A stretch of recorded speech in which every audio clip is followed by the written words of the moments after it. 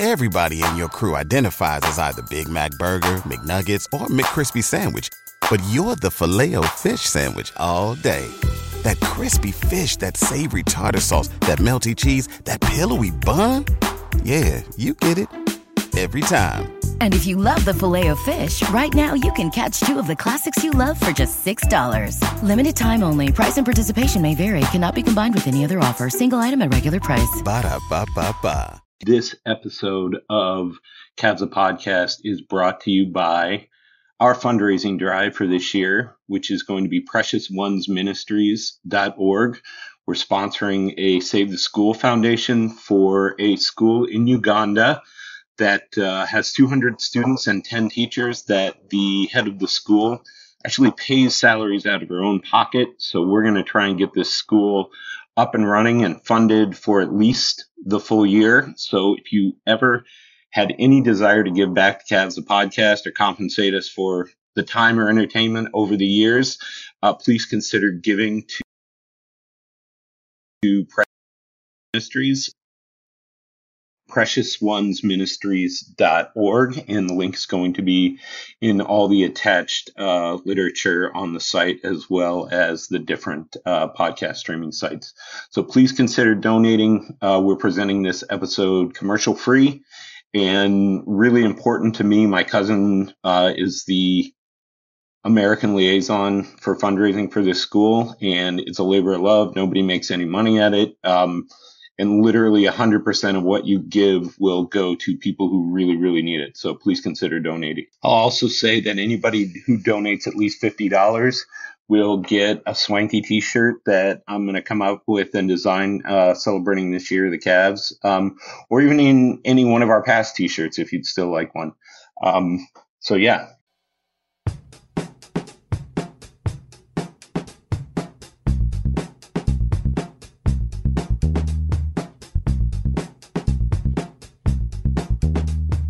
Welcome back to the one and only Cavs the Podcast, featuring commentary from all of your favorite Cavs the Blog bloggers. Welcome to Cavs the Podcast, my friends. I've got Chris Francis and Elijah Kim. We are 50% Korean on this podcast, and 100% awesome. As I got my boys Eli Kim and Chris Francis here. Unfortunately, Chris Lydon wanted to be with us, but he had some audio difficulties, so he's not going to be able to join us. But we'll try and get him on the come up on the next one. I don't know. I'm trying to sound hip and cool, and it's just not working because I'm just peak dad right here. So anyway, hey, no, lean in further to it. Yeah, I'm channeling 2009 Macklemore. So. But absolutely self-awareness is key right here. Absolutely. So super excited to have you guys. It's been about 10 days since the Cavs were drummed out of the playoffs by the Atlanta Hawks, who were summarily gentlemen swept by the Miami Heat.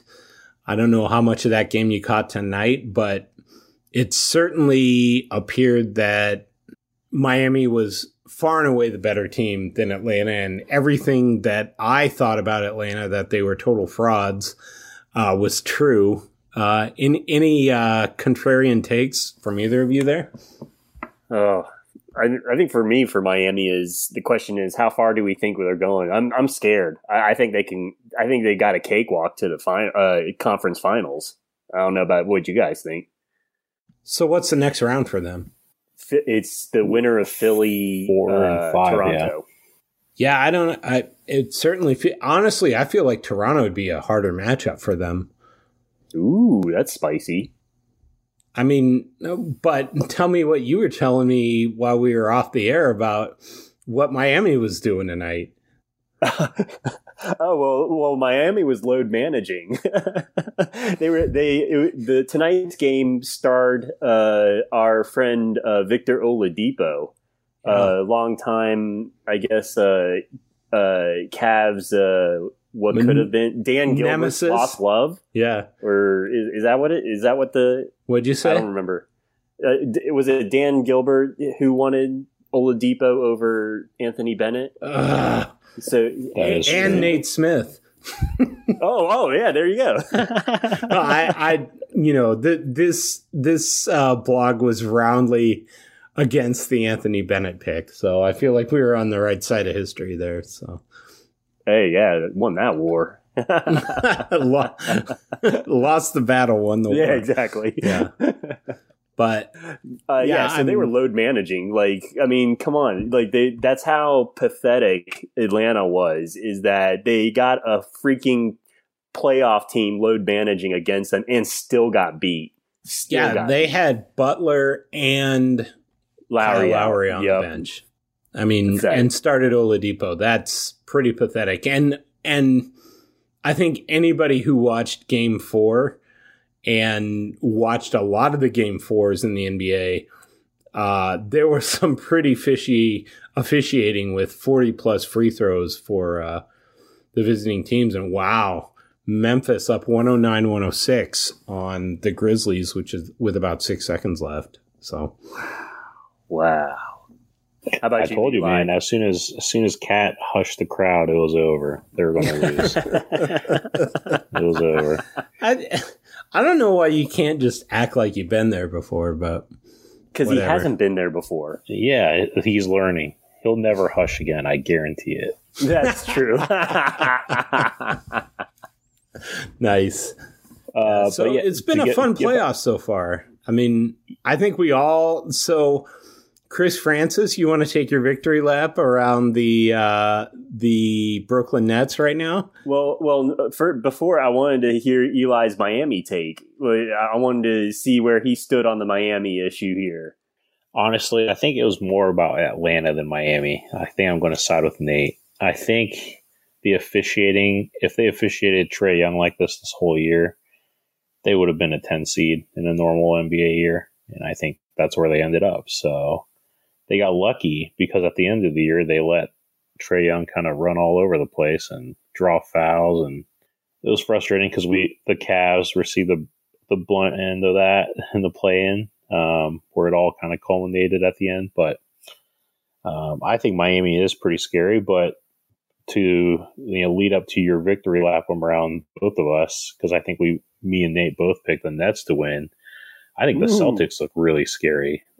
I'm actually terrified of their very wing-centric team, and they got Robert Williams back now. So I think Boston is also equally as scary now in the East for sure. So here's the question: has President Stevens found his calling as a? Oh wow! Minnie just tied it up. 3.7. It's 109. Who hit it? Who hit it? Oh, who do you think? Oh, if you had a guy that absolutely had to hit a clutch three, who was it? Oh, I'd pick Ant, but it was Ant. That guy is gonna. I mean, they freaking nailed that draft pick. I'll give him that. Like, I feel like Ant is what we all thought best Earth Dion Waiters was gonna be. Ooh. And honestly, that's a little bit of an insult to Ant. Like, he's just like, he's so good. He is honestly the guy who reminds me of is just kind of crazy. Is like best Earth Isaiah Ryder. Ooh. Just a guy who's absolutely an athletic specimen, can absolutely shoot the lights out. If you've ever played Isaiah Ryder in the original NBA Jam, it's a blast. So that's what the Ant experience is like for Minnesota fans, and to be fair, Nate, I remember you said Ant was a very boom or bust guy, and he's been boom. He's been boom. Yeah, and I don't know. Do you remember my take on Wiseman? Like, I was pretty much on the same boat with Wiseman, and boy, that just has panned out like a Led Zeppelin for the Warriors. So yeah, it sucks that it's canceled out by the diamond in the rough Jordan Poole. You know? Well, which just goes to show you can't waste those late round draft picks on guys like Dylan Windler. Ooh, burn. Got his ass.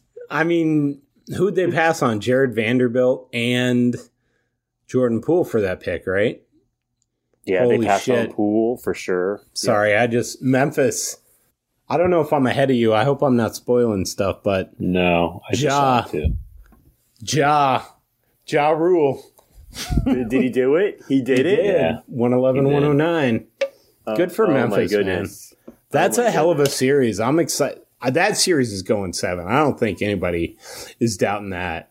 Oh, It's what a been finish. one of the best series. Yeah. That was a Kyrie. Kyrie-esque, like vintage Kyrie finish. Wow. Wow, that was That was nice. a Wow. great finish. Ja beating the fraud charges. There's been a lot of people on his butt for the lack of scoring. Yeah, well, he just had a sick lefty finger roll to finish that. So, good for Ja, man. No, Those are two great teams. Oh, yeah. They're No, so it's fun to watch. so fun They're to so watch. fun to watch. Yeah. Yeah, I feel like both those teams are going to be around for a while. Yeah, absolutely. 100% agree. Yeah, and how about the Pels? How about Northeast Ohio representing with C.J. McCollum and Larry Nance frickin' balling out for the Pels? I'm a potty mouth so far. Yeah, McCollum and also just Brandon Ingram is becoming a star in this series for sure too. He's just been unstoppable. And that lineup with where they got Valanciunas at the 5 and Jackson at the 4, it actually reminds me a lot of the Cavs, big lineup, except they got a 6'11" guy in Ingram who's super long, but can just, it's like they're running the Cavs lineup with a super scoring 3. You know what I mean? No, I totally agree. Actually, that's what kind of, I think, keyed their second half of the season in part was discovering Jackson Hayes at the 4 was really like giving him a boost of, Jackson Hayes is super athletic, super long, defensive dog, and it's. But he's one of these bigs that's rangy enough to switch. Yeah, exactly. Oh, definitely. I mean, his athleticism is it's off the charts. Like his dad was I know him well, actually, because I think he's a Cincinnati kid, as far as I know. I'm going off memory here, but his dad was a coach for the Cincinnati Bengals, and his mom, I think, was a big-time college athlete or professional athlete or Olympic athlete or something. So he's just, he was born on third base athletically, Nice. And, yeah. Well, and, of course, I remember Evil Genius, not a fan when he played for the Lakers, but he was also about 6'9" and about 140 pounds at 6'9". And he's definitely filled out, gotten a lot of muscle. It's really funny because, of course, a lot of people thought that they were going to build their team around Zion Williamson, but it's sure looking right now like Brandon Ingram is the absolute guy to build around. And of course, that Lakers trade is looking not so smart right now. So do you guys trade Zion? Would you guys trade I think Zion? you think about it. I mean, if they get the problem is I don't think anybody's going to give him an offer until he proves he's healthy. I think it's a lot more likely to see that at next year's trade deadline than it is this year. Or this season. I think the interesting thing about Zion that hasn't really been talked about, except for one podcast that I can't recall off the top of my head, but I think his qualifying offer is technically like not the full like $11 million because he doesn't have the games played or the minutes played. So it'll be really interesting to see if the Pels try to take advantage of that and give him are able to give him the lower qualifying offer. Has he played 4 seasons already? Or played? Has he been in the league 4 seasons already? This next year is his 4th. He's the same year as Garland. Oh, okay. So, okay. He technically can't. He could sign an extension, but he's still on his rookie contract the next year. Correct. Yeah, and that's really interesting. Like, do the Pels try and sign him to one of those deals like Philly did for, Embiid when he was hurt a lot as a rookie, or, what do they do? I mean, I think is so weird because, I mean, there's weird reports. There was reports that there was somehow reports during these playoffs that he was like being held back by the organization, that like he wants to play in the playoffs and they're not allowing him, saying he's not conditioned well enough to play. Well, I mean, if you're the organization and you see him showing up with a bag of Krispy Kremes every day, like how do you let him play when he's such a valuable asset to your organization? I totally see where they're coming from. Oh, no, I totally agree too. And just there's a risk there, you know, dropping in a guy in the playoffs. But yeah, I mean, like, to me, I think they're forced to keep him. I think they're forced to offer him the max and just keep him because, like, how else is... Do they offer him the 5-year max? Yeah, I mean, what can... I think you play it out. I think you see next year if he's in shape. If he doesn't play 50% of the games next year, his qualifying offer goes from $17 million to $7 million. And then, what? Holy crap. Yeah, there's a starter qualifier now for those kind of deals. So if that's the case and next year he comes out of shape and he still can't play, maybe you force him to not play 41 games. And this isn't all my idea. This is just some cynical take I heard on another podcast. But you force him to only play less than 41 games or less. You make him, you know, he has to sign the qualifying offer. And then you basically get a year and a half of him playing, but 2 full years before you have to bite the bullet on matching a full max offer on him. That's kind of what I think the Pelicans should do. I think it'd be smart to do that, given he's only played a full season in 3.5, almost 4 years of being in the league. So yeah, I think he's played only 100 games, right? To me, it'd be one thing if it was all the injury stuff, but the bigger issue to me is that he hasn't been able to keep his weight down, and that's contributed to some of the injuries, and that has got to be a concern if you're, you know, NBA champion David Griffin, with the way you manage that team. So I don't know. It's gonna be interesting for sure. I mean, I'm happy for New Orleans. I'm happy for the way they've turned that team around. I'm happy for CJ McCollum, who's probably my favorite non-Cav in the league right now that the Rudy Gobert experiment is looking like a disaster in Utah right now.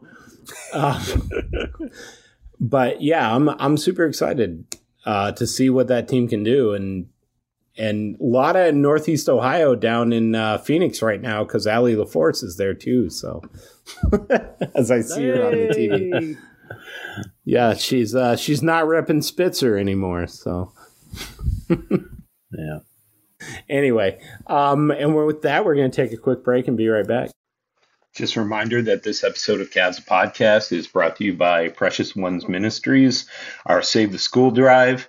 Go to preciousonesministries.org or click on the Cavs the blog link to the donation page, or click on the link on wherever you find this podcast. And anybody who donates at least $50, I'll make sure you get a sweet t-shirt. And these kids need this probably more than anybody you could ever donate to any charity. It's going to go straight to the school, straight toward paying teachers and keeping the school open and offering a better life for a lot of kids who need it. So that's why we're sponsoring it, and that's why you should donate. And if we ever did anything to make you happy at Cavs the blog, please consider donating. And as always, go Cavs and go save the school and Precious Ones Ministries. Welcome back to Cavs the Podcast. I'm Nate Smith. I'm here with Chris Francis and Chris Lydon. And unfortunately, sorry, not Chris Lydon, Chris Francis and Elijah Kim. And unfortunately, Chris Lydon couldn't be joining us tonight. He's got some tech difficulties. But we're going to carry on. I think the big story, if you're a Cavs fan, is the way that the Cavs kind of getting shut out of the postseason awards this year after we really all kind of thought that Evan Mobley was the front runner for Rookie of the Year. But that award went to Scotty Barnes. And of course, the most improved player that we thought Darius Garland had a real good shot at. It looks like it's going to, it's gone to Ja Morant. And of course, he sent his most improved trophy over to Desmond Bane. So shows you how much he valued that, but also how much he valued his teammate. I don't know. I'm of the opinion that I'm actually happy that Evan Mobley did not get Rookie of the Year, and I'm happy that Darius Garland did not get Most Improved, because I really think it's about the perception of the Cavs around the league, and the Cavs choked away some games they should have won, especially the Detroit and the Orlando games down the stretch, and the Houston game before the All-Star break. And if they win those games, they're the 6th seed, and I absolutely think Evan Mobley is Rookie of the Year for them. So I want them to feel the hate, feel that Scotty Barnes hate. I also think the other issue is it's a wings league, and Evan Mobley's not a wing, and he doesn't have a wing skill set right now. And Scotty Barnes does, and scoring is king in the NBA. So while the advanced stats for Evan Mobley may be better, Scotty Barnes got it. So I want that. I want them to wear that like stripes across their back in a way. Just let them fuel it. Let it be a brick on your shoulder.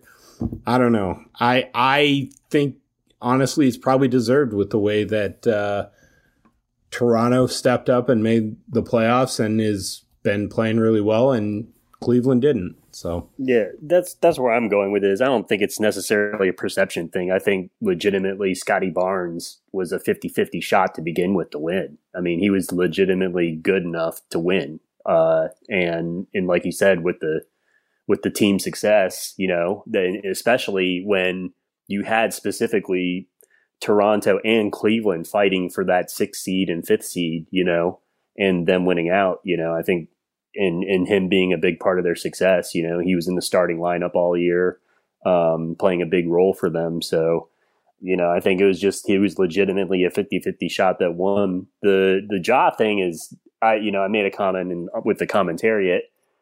I think it's ridiculous. I mean, he was Rookie of the Year and a top pick. Like, that's just a star becoming a star. It's not. Yeah, he was the number 2 pick. Yeah. So I'm, you know, like other people, you know, shout out to NBA Twitter chat, group chat. But, you know, it's like it should go to a guy who's like marginal or kind of people thought sucked, you know, and then did something awesome, you know. Now, you know, that would be the Darius Garlands, the Jordan Pooles, the Desmond. You know, I don't know about Desmond Bane. I mean, people kind of like him, but I mean, maybe even Desmond. No, I think he absolutely had a legit case for it. But yeah, so it was just weird that how anybody else but Ja would have made sense, but they just chose Ja. So I mean, to me, it's fine. I think actually because of I think Darius Garland can get it next year if he plays like an NBA MVP, which Ja did for portions of this season. You could look at Darius Garland next year. So I'm okay with it. I don't know. What about you, Eli? What's your take on the whole thing? I know you're not super thrilled with it. Yeah, I think this is a year where they could have made the case for co-Rookie of the Year because it was the closest vote in a long time. I'm with you. Ooh. And I think the thing that really rankled my feathers more than Evan Mobley losing was the fact that Jalen Green got a second place vote, and I'm pretty sure that ballot also did not have Mobley in their top 3. Yeah, and for Rookie of the Year. Do you know who that was? Was it some Bush League reporter out of Houston? Yep, it's going to come out soon, but it's not public knowledge right now. But that probably is more. That's actually more upsetting to me personally because I don't know how it's okay if Mobley's second. I get it. No, I'm with you. But not being on a ballot. That's ridiculous. Being 4th or the 4th best rookie in anyone's eyes for this season is just I mean, absolutely unacceptable as a voter. And the fact that that's who determines these kind of awards in itself is just also something that just are there contract? Is there any contract ramifications for these awards? I don't think for Rookie of the Year. No, the only ones are All-Stars and All-NBA. Okay. Yeah. And the Defensive Player of the Year, I think, right? Yeah. Okay. Some of them do, I think. But yeah. But that being said, I mean, Scotty Barnes, we always joke, that was a player that I really loved in this draft. And vindication. Obviously, the Cavs were fourth. It would have been my top choice as a player to be picked. So, yeah, I think it was well deserved. And let's just call it how it is. Toronto ended up being the fifth seed in a very loaded Eastern Conference. So you kind of have to reward that. And I think that's what the voters did. So you can't fault the voting body as a whole for making that choice at the end. No, I'm with you. I 100% agree. Well said, sir. Yeah. And to me, it's, the Cavs kind of fade down the stretch. Definitely a disappointment to all of us. I think the losing to Atlanta was especially hard because of what we saw from Trae Young, but I think you hit the nail on the head, Eli, and we've all kind of seen it. The way the NBA has gone this year is the officiating has made itself far too much a part of the story. I mean, we saw, I don't think there's anybody that doubts that early in the season, the reduced number of foul calls definitely helped the Cavaliers and their more defensive oriented team structure. And then there was just all of a sudden a marked shift to calling a lot more fouls. And I've heard a lot of explanations about it. One of them was that there was a complaint from the Players Association that a lot of players were not going to be able to hit their contract incentives. I've heard that, the scoring was down a little bit. To me, it was the best product I'd seen from the NBA in years because I don't pay to watch free throw contests. And it was super disappointing to see the NBA kind of reverse a lot of the stuff we saw at the beginning of the season with the rule of verticality and not rewarding guys for just throwing themselves into defenders. And I think that was one of the things that worked against the Cavs. But also, I think JB Bickerstaff got exposed a little bit. I see these playoffs that are happening now, and, the teams that beat the Cavs down the stretch, the Nets and the Hawks, have won one game out of the 8 games they played, or 9 games they played. So I have a hard time feeling like the Cavs could have competed remotely in these playoffs. And part of that being on JB Bickerstaff and part of that being on kind of some of the Cavs roster issues. So I don't know, Eli, what do you think about all that? I know I just said a giant word salad, but no, I kind of agree with that. I think JB did get a little bit exposed, and I think he is a player's coach. I think the players definitely play hard for him and don't quit on him. But in the same breath, I think that's kind of his weakness. He kind of leans on them too much, and that's why Rondo's playing, even though he's atrocious. That's why Lamar Stevens, who kills it in practice, was getting minutes over Dean Wade for a lot of the year. That's why, Okoro, when he couldn't hit the broadside of a barn, is still playing because he, believes in these guys, which is great. But I think there were times where he just didn't make simple adjustments, like, staggering LeVert and Garland more, maybe playing different lineups to take advantage of mismatches. So it's just interesting that I think he's a great motivator and the guys love playing for him. But I do think as the year went on, he didn't adjust to the game. He didn't put Garland in more situations to draw a ton of fouls like everyone else is getting called for. So I do agree with you to some degree that he definitely didn't take advantage of that as the season was winding down. Yeah, I mean, I'll pick a piggyback off of you guys and say that I think one of the biggest indictments against JB, you know, especially coming down to the end of the stretch here and in some of the end of season comments and everything, you know, foreshadowing a little bit, is just Okoro. You know, there was comments made by Kobe Altman, you know, in the presser about getting Okoro on the ball more and how Okoro scored more when he was on the ball and did some nice things last year, you know, when he was playing point guard for Sexton and Garland, you know, at the end of the season. But we didn't see any adjustment from JB, especially post Rubio injury. You know, like it was just a clown car of backup point guards that we were trying to, you know, fit into the, you know, in this playoff run, you know, with him mainly choosing Rondo, as you guys mentioned, you know, which was the worst option out of all the options that he had for most of the time. So it was just weird that, you know, it's funny that there's a bit of a disconnect, in my opinion, between some of Kobe Altman's comments at the end of the season presser versus how JB was conducting himself as a coach. I have to apologize. I disconnected for a minute there.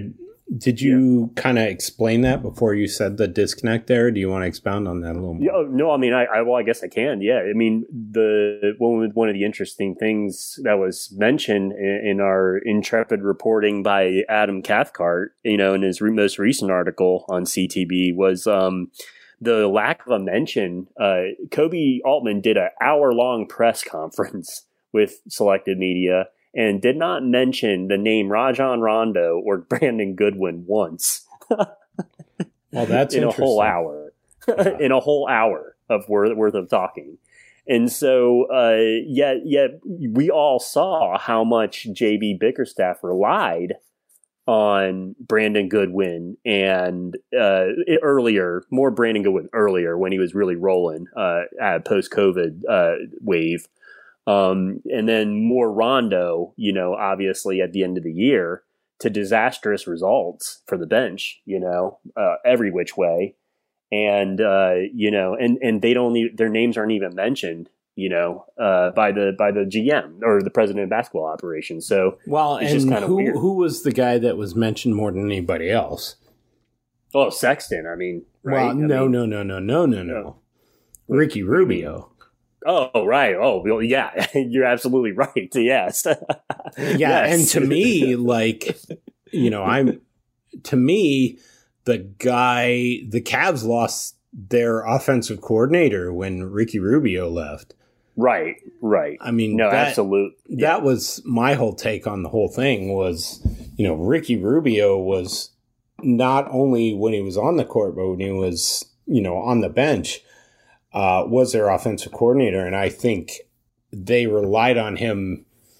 I mean, you saw the product on and off the court. Their out of bounds plays got worse. Their offense got worse. The pace at which they ran got worse as a team, whether or not he was on or off the court. Across the board, it got worse when he got hurt and then when he left the team. So yeah, it was a catastrophic fall for the Cavs. To me, you know, it's a twofold thing. One, Ricky Rubio absolutely has the ability to be a head coach in the NBA someday. And two, you know, he, as you have mentioned multiple times, was the straw that stirred the drink for Cleveland. This is just a friendly reminder that this episode of Cavs the Podcast is sponsored by Precious Ones Ministries.org and our Drive to Save the School in Uganda. And please click on any of the appropriate links or go directly to PreciousOnesMinistries.org and donate and help us save a school in Uganda that needs our help. So go Cavs. Now we're back. Welcome back to Cavs the Podcast. I'm Nate Smith. I'm here with Elijah Kim and Chris Francis. And we're talking Cavs. We're talking about how, you know, Kobe Altman's narrative doesn't quite fit JB Bickerstaff's narrative. To me, I feel like the Cavs got to make some coaching staff changes and get an offensive coordinator or really look to diversify the offense and get better at game planning from game to game, because that to me is where they've really seemed unprepared. And also, I've mentioned this. One of the things the Cavs desperately need to get better at is injury and load management as a team, because they have, I really feel like Ricky Rubio,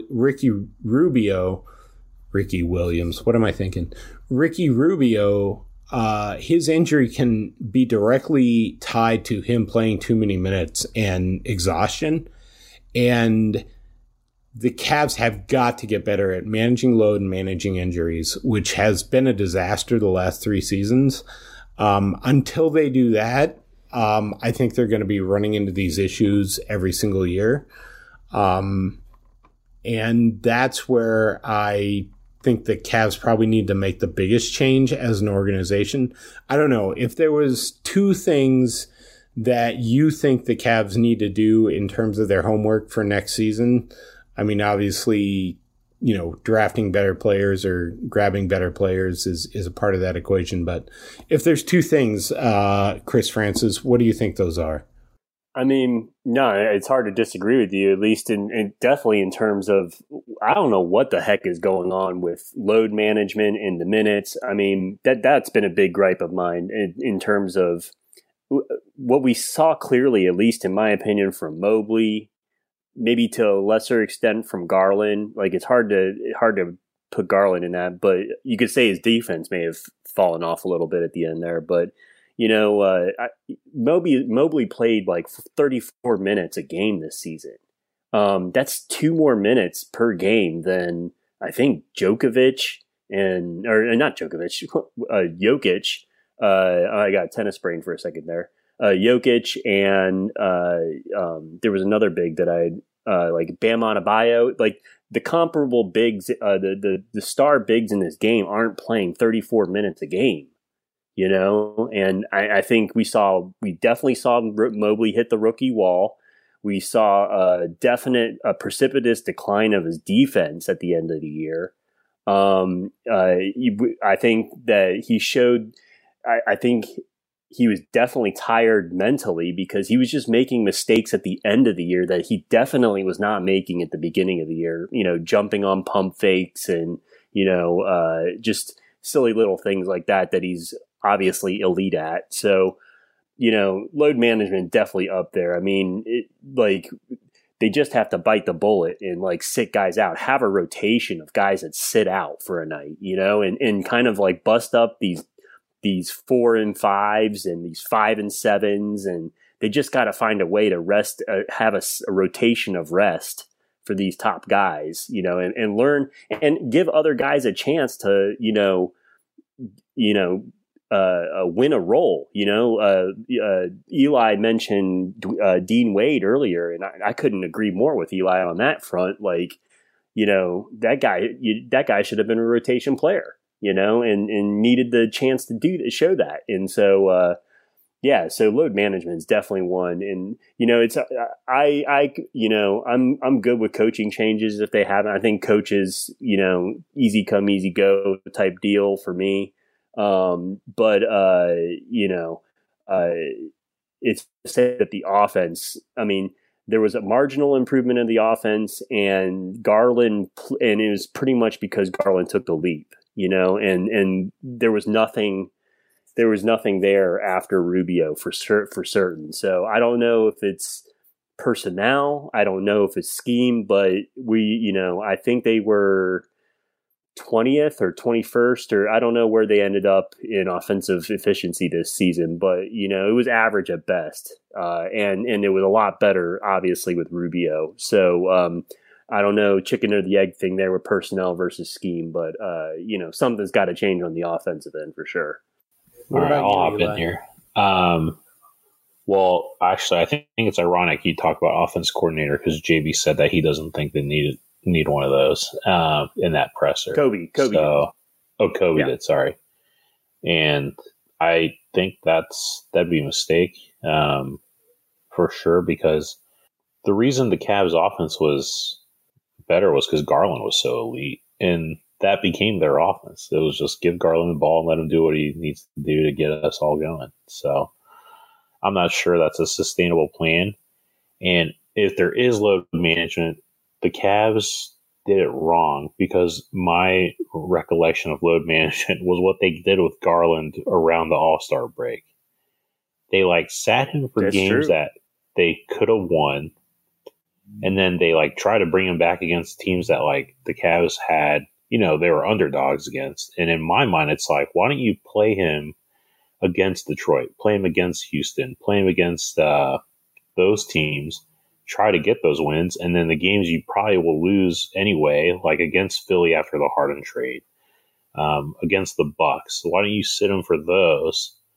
And then you could, basically give yourself a higher probability of securing wins in games that you have a better chance of. But for some reason, it was mysterious to all of us. They sat Garland again, around the All-Star break. And granted, they probably wanted him to play in the game, but they sat him against the Pistons and the Rockets, which just made no sense. And the Cavs lost both of those games. Nate, you going to say it? You going to say it, Nate? Well, I'm going to say, the All-Star game was the Cavs playoffs. They were gearing their entire season around showing out for the All-Star game, and that was what they were geared towards. And, I don't think anybody who looks at it objectively with the way the Cavs managed their season and the way they, sat Garland before the All-Star game and then sat him after the All-Star game can deny that analysis. It's, the All-Star game was their playoffs. This was Dan Gilbert's one shining moment of the showcase for Cleveland, the showcase for Cavs. And you know what? I don't have a problem with it, actually, because the Cavs aren't at the point where they can realistically compete for a title. So why not do that? Why not, kind of show out for the regular season? But I think you certainly can't do that again. It's kind of like a one-time thing you can do, because it's the Cavs. Yeah, now there's expectations. Now there's expectations, exactly. And I mean, they're just they've got to actually perform now. And I think this is kind of their one pass. They had a winning season. They looked really good at times, and they looked really bad at times. If I'm, JB Bickerstaff, I'm a little bit scared of the expectations at this point.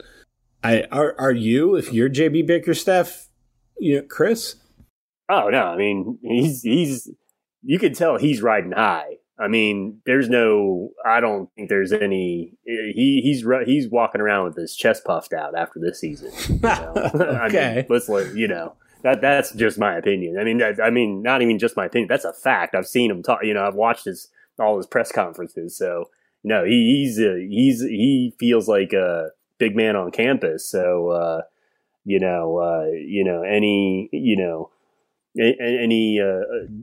the offensive coordinator I cannot see happening. Maybe it does. Who knows? I mean, but Kobe shot that down pretty good, and I would which to me is really not. I mean, if you watch the Cavs, their offense was so rudimentary at times, and then devolved into the same problems they had last season, where they weren't shooting threes. You're seeing guys get into their pet mid-range shot where they're shooting 40% from the mid-range. I mean, that's just inefficient offense in the NBA. The thing about that, though, is that Kobe's answer was it was a two-parter. The reason why he shot it down was because of Rubio.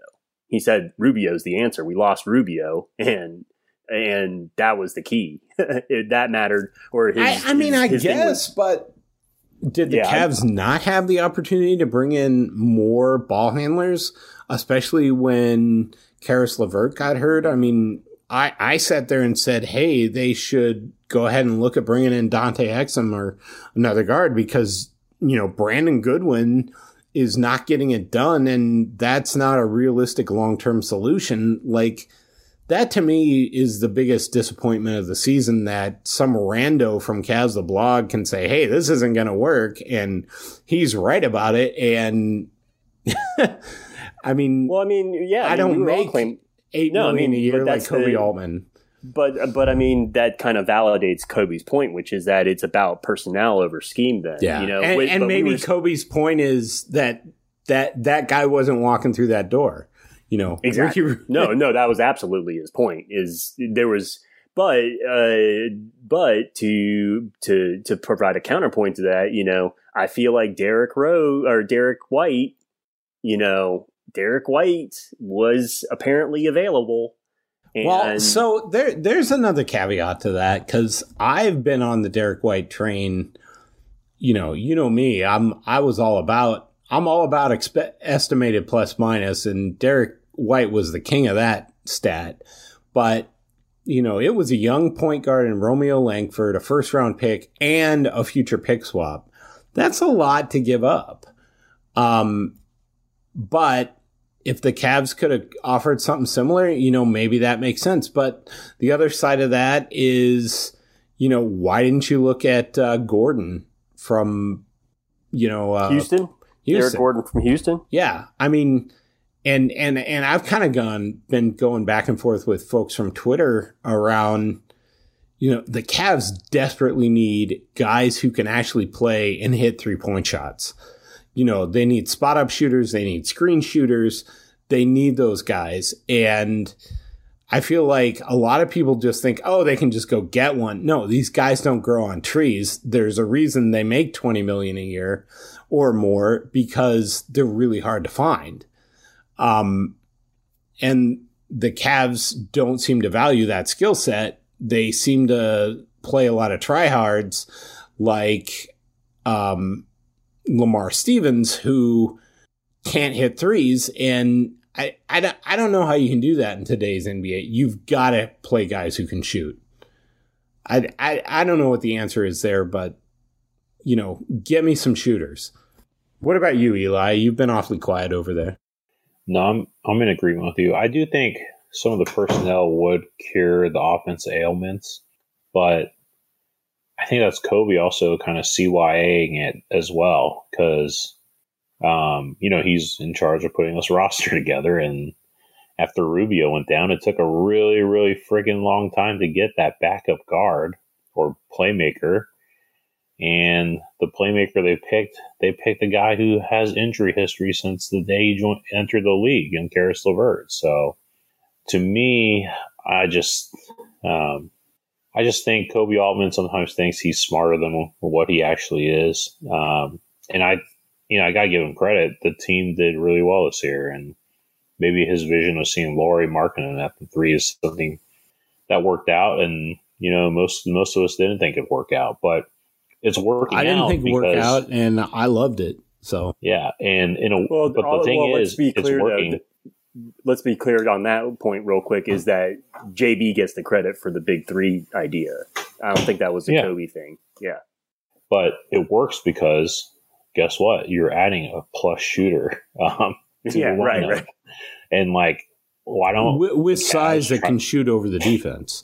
Yeah, and why don't the Cavs try to find a couple more of those guys? Instead of playing Lamar Stevens, Okoro, and Jared Allen and Mobley together, 4 average to below average shooters. Come on, it's not that hard to find, not that hard to play lineups that are better than what you're putting out there. And that's where I get frustrated with JB the most, because I think when Wade was healthy, there was a reluctance to play him. It was always let's play Lamar Stevens and let's play Isaac Okoro together.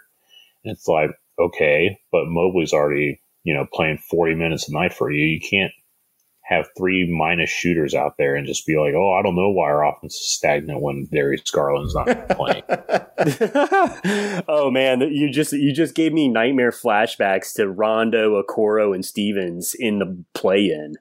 That was brutal. Cooking? What was and how did Chetty not play more in the play-in? It's Yeah, the try-hard lineups were really frustrating to watch. I mean, he has a clear bias towards defensive guys, and it's just not going to cut it. If they can't they're not even willing shooters. Okoro wasn't even a willing shooter. At the end of the day, he was probably the most willing shooter, ironically. But yeah, it's not cutting it. Yeah, and we've talked about Okoro a lot, and I don't want to fall too far down that rabbit hole. Let's take a quick break and we'll come back and talk a little Ike Okoro. This is just a friendly reminder that this episode of Cavs, a Podcast is sponsored by Precious Ones Ministries.org and our Drive to Save the School in Uganda. And please click on any of the appropriate links or go directly to PreciousOnesMinistries.org and donate and help us save a school in Uganda that needs our help. So go Cavs.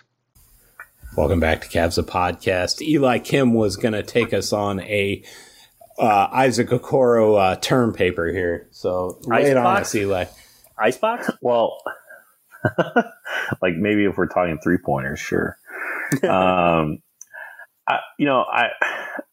think Okoro does get a lot of blame for how the team has performed, especially down the stretch when they can't score. And I don't blame him personally. Like Chris said, I think he is the one guy that does shoot when he's open in the corner.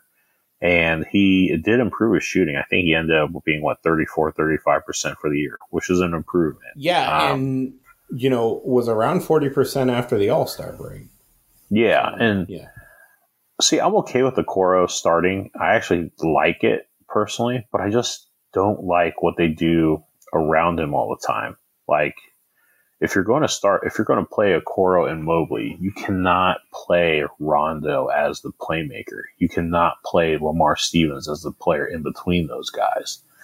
And that's how it exacerbates his weaknesses and makes him look even worse than what he actually is, in my opinion. So that's a great point, because his job is to attack the basket, at the end of the day, and he has nowhere to attack if everybody's collapsing in the paint. Yeah, and honestly, I this is not a perfect comparison, but to me, those Thunder teams with Durant, Harden, Westbrook, like, what lineups were the best for those teams? It was the lineups with, Harden initiating. Westbrook wasn't usually in it. And then they had, who was that not?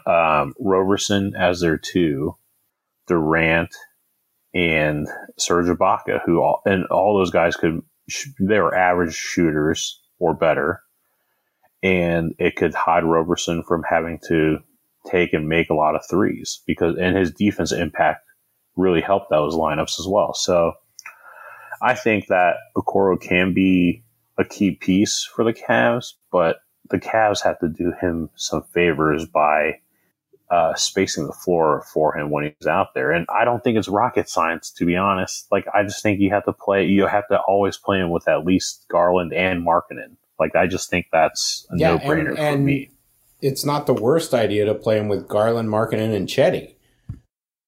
Yeah, I don't think that's a bad idea either, especially if the other team is really small. So it's just I'm with you. I think we saw way too much of these non-shooting lineups for the Cavs this season. And to be fair, in the play-in, I kind of get what they're trying to do, because you don't have Wade. Love, you really can't play him. You can't play Love and Markkanen in that situation together. So I kind of get, like, I'm not as upset, I guess, but I am more upset down the stretch when you're playing Rondo, Okoro, Stevens, Mobley, Allen. Like, that lineup has no plus shooter on it. And what do you expect to happen? They're not going to be able to run any offense. They can't backdoor cut to death against an NBA defense. Like, that works in high school, not in the pros. So I just think that I'm 100% with you. JB has to make better decisions in those situations. And I think it's shooting and playmaking, again, are the most important needs for this Cavs team as they enter the offseason. Yeah, and it's a little bit goofy that we're here again in a wings league, and yet the Cavs, what's been the biggest problem with the Cavs is that their best wing is a 7-foot big man. Nate, I hate to cut you off. You're quieter all of a sudden. I'm sorry. Is that better? Yeah. Yep. Okay. So what I was saying was the Cavs' best wing is a 7-foot big man. Oh, 100%. I don't know how to solve that problem. Yeah, to piggyback off of, here's some interesting stats and food for thought for you guys, to piggyback off of Eli's point about playmaking and your point about shooting, Nate, is that according to NBA.com stat tracker or whoever runs the stats for NBA.com, the Cavs are one of the worst pick and roll teams for the pick and roll ball handler. We are one of the worst teams in points per possession in pick and roll offense in the league. Bottom, 1, 2, 3, 4, 5, 6, 7, 8. So bottom 10 in the league in offensive efficiency out of the pick and roll. Well, and part of that is because they don't put good shooters in the corner at the wing. Yep, exactly. And that's where I was going to point to, which is spot up shooting. Spot up shooting, the Cavs are bottom 5 in the NBA in points per possession. So there's where your offensive problems are. We have no spot up shooting. We have very few guys who could run a pick and roll. So, it kind of reinforces both of your guys' point about where are we at right now. We're at the point where we need some playmaking and we need some shooting. Yeah, and some of that's going to come organically. I think Evan Mobley will get to be a better shooter in the offseason, but I think it's a lot to ask to get him above 35% from 3 as a second-year big. And, maybe Okoro improves, but, I really think you've got to kind of look and see who you can bring in as a shooter. And kind of leads me to my next question. One of the Cavs' best shooters is a little bit unplayable on defense, at least in a playoff scenario. I'm going to ask you guys, do you think Kevin Love is on this Cavs roster opening day in October? And I'll kick it to you first, Eli. I think he is, because I don't think the offer is going to be super overwhelming for him. And I really like Kevin Love. I think he had a great year this year for sure. I mean, there's no denying that. And I think right now, I think he's kind of a regular season guy, and he can be really good in the regular season, but I'm just not sure he can make a substantial impact in the playoffs anymore, because he just can't move laterally. That laterally well enough to stay in a game and provide some. He can't provide enough offense to offset the defensive liability is, I think, in a playoff setting. But I think we had this discussion, like, if there's a team that is willing to give up an asset or even help you swap out into a player who's more of a wing but has a bad contract as well, I would still really consider it, because I think the Cavs have to look at avenues of adding to the wing or a more playable piece deeper in the season. So I'd be happy if he was here, and I think he will be here. But that being said, I wouldn't not look around for potential avenues to get out. Sell high. What about you, Mr. Francis? Yeah, I mean, it's hard to disagree with anything Eli said there. I totally agree pretty much all the way up and down is that I think he's going to be around. I would say that I think that we did see some leadership qualities that we had all been hoping for this season from him. I think that he provided a bit of grit when the Cavs needed it at points, especially later in the season. So, because of, when we were having our little group chat, I said, he likely won't get moved, because I think it's still a negative value contract if you want to be brutally honest about it in terms of the raw data, the raw stats, and all the stats that surround the whole thing, especially about his defense. No, I think you've got to find a sucker if that's going to happen. Right. I mean, the good news is there are suckers in the NBA. So yeah, but I kind of value. I feel like he provides an intangible benefit of that playoff experience. That the playoffs that we're seeing it now. The playoffs are a different animal, and it just having a guy like that. Where there's too few guys like that on our team that has that, dog in him, especially when the playoff intensity ramps up. He's a physical player. He's willing to bang bodies. He's willing to give up his body. How many charges did he take this season? I think I'm not sure if he might have led the league. I don't know. Or he had to have been at least. No, he led the Cavs, but he didn't lead. He led the Cavs. Okay. Yeah. There you go. He was near the top of the league though. Yeah, I think he was. Probably in the top 5. Yeah. So, I just think there was that little story about him getting the boys together this offseason in Nashville, for a little workout, private workouts and stuff like that. So, I just don't, my point, to wrap it all up was that I don't think that there's anything really out there that we can get Kevin for. And I think the value he brings on the team is probably going to outweigh whatever, bad contract or whatever that we at least the regular season value. Yeah, exactly. Yeah. I guess he led the team in games played. That's insane. Yeah, that is really insane, isn't it, though? And good for Kev, because clearly he was in shape. Clearly in the Olympics last summer, he wasn't in shape yet.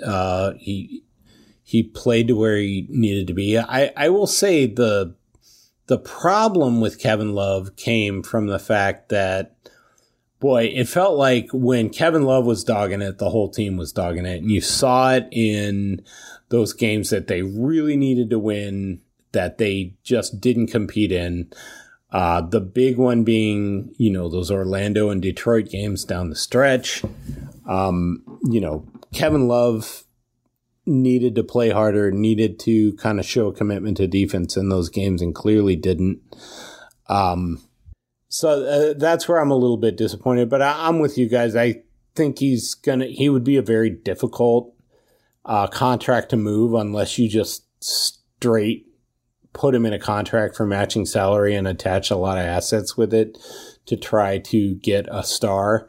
But I think we've talked about a lot on the email thread is if you're the Cavs, I don't know if you can move Kevin Love and put him in a bad situation unless the team on the other end is going to buy him out and let him find a playoff situation, because that's a pretty crappy way to treat a guy who's been, your franchise centerpiece for the last 4 seasons, was basically the guy you signed after LeBron left, and one of the few, big free agency coups that you've had as an organization, for an organization that doesn't typically get free agents. I think that's difficult to make that call. So, I think odds are Kevin Love is a Cavalier, next season. And with that, we'll be right back. Welcome back to Cavs, a podcast. I'm Nate Smith. I'm here with Elijah Kim, and I'm here with Chris Francis. And we kind of just went over the Kevin Love. Is he going to be a Cavlet next year or not? And I think we all pretty much came to the conclusion that odds are good that Kevin Love is going to be a Cavalier at least next fall. And then the next question is, to me, is Colin Sexton going to be a Cavalier next fall?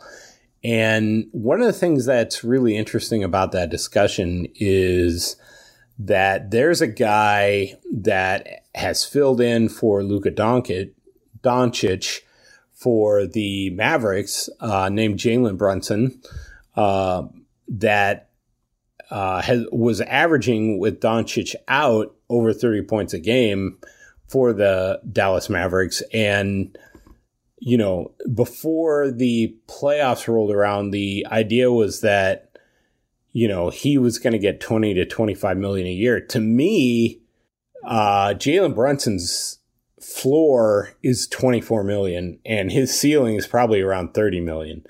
I feel like Jalen Brunson has made himself a lot of money this offseason, and I'm interested, Eli, what you think that means for Colin Sexton's kind of offseason restricted free agency prospects. Because I feel like one informs the other a little bit. Yeah, I mean, they're both undersized score first guards. So they have they're not identical, I guess, in their archetypes, but I would say that Brunson has proven it on a bigger stage now, right? So Brunson getting 20 to 25 million per year is definitely a possibility, probably a likelihood at this point. And I'm sure Rich Paul is chomping at the bit, putting together these in 2020 to 2021. Look at the stats Colin Sexton put up versus the stats Jalen Brunson put together, but you're getting the better player now, so I think Sexton thinks he is probably worth $20 million a year. That's kind of what the reports have been showing, but I don't think there's a team out there that's going to touch anywhere near that number. And interesting enough, I think Chris Fedor said that the Cavs are likely looking more closer to the Bogdanovich money, which was 4 years, $72 million. So I'm hoping if there is an extension, it's closer to that than 20 or 25. And, I'll be honest, I'm a huge Brunson fan. I was kind of hoping he was a dark horse candidate that the Cavs would maybe trade for at the deadline and kind of solve the Sexton conundrum, because Sexton theoretically does fit next to Doncic pretty well. But I'm just not. It was really curious to me how much they talked about Colin Sexton at the presser, and it does sound like with every indication he is coming back for the fall.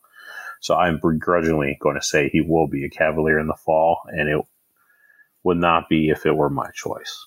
Mr. Francis, you got a rebuttal to that?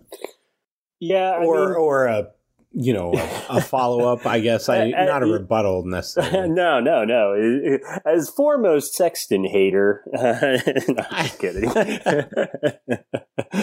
But yeah. So, I mean, the thing about Sexton for me is that, and with the Jalen thing is, yeah, like at the end of the day, it's hard for me to say Sexton's anywhere near that level. I mean, like, to me, I'm not even comfortable with 472. I'm kind of flinching at that. You know what I mean? Because I just, for one thing, okay, so the soapbox I'll have for this is that the COVID years were fake. Those are fake numbers. They don't apply. No fans were there. Nothing about that applies. It's all fake. It was all an illusion.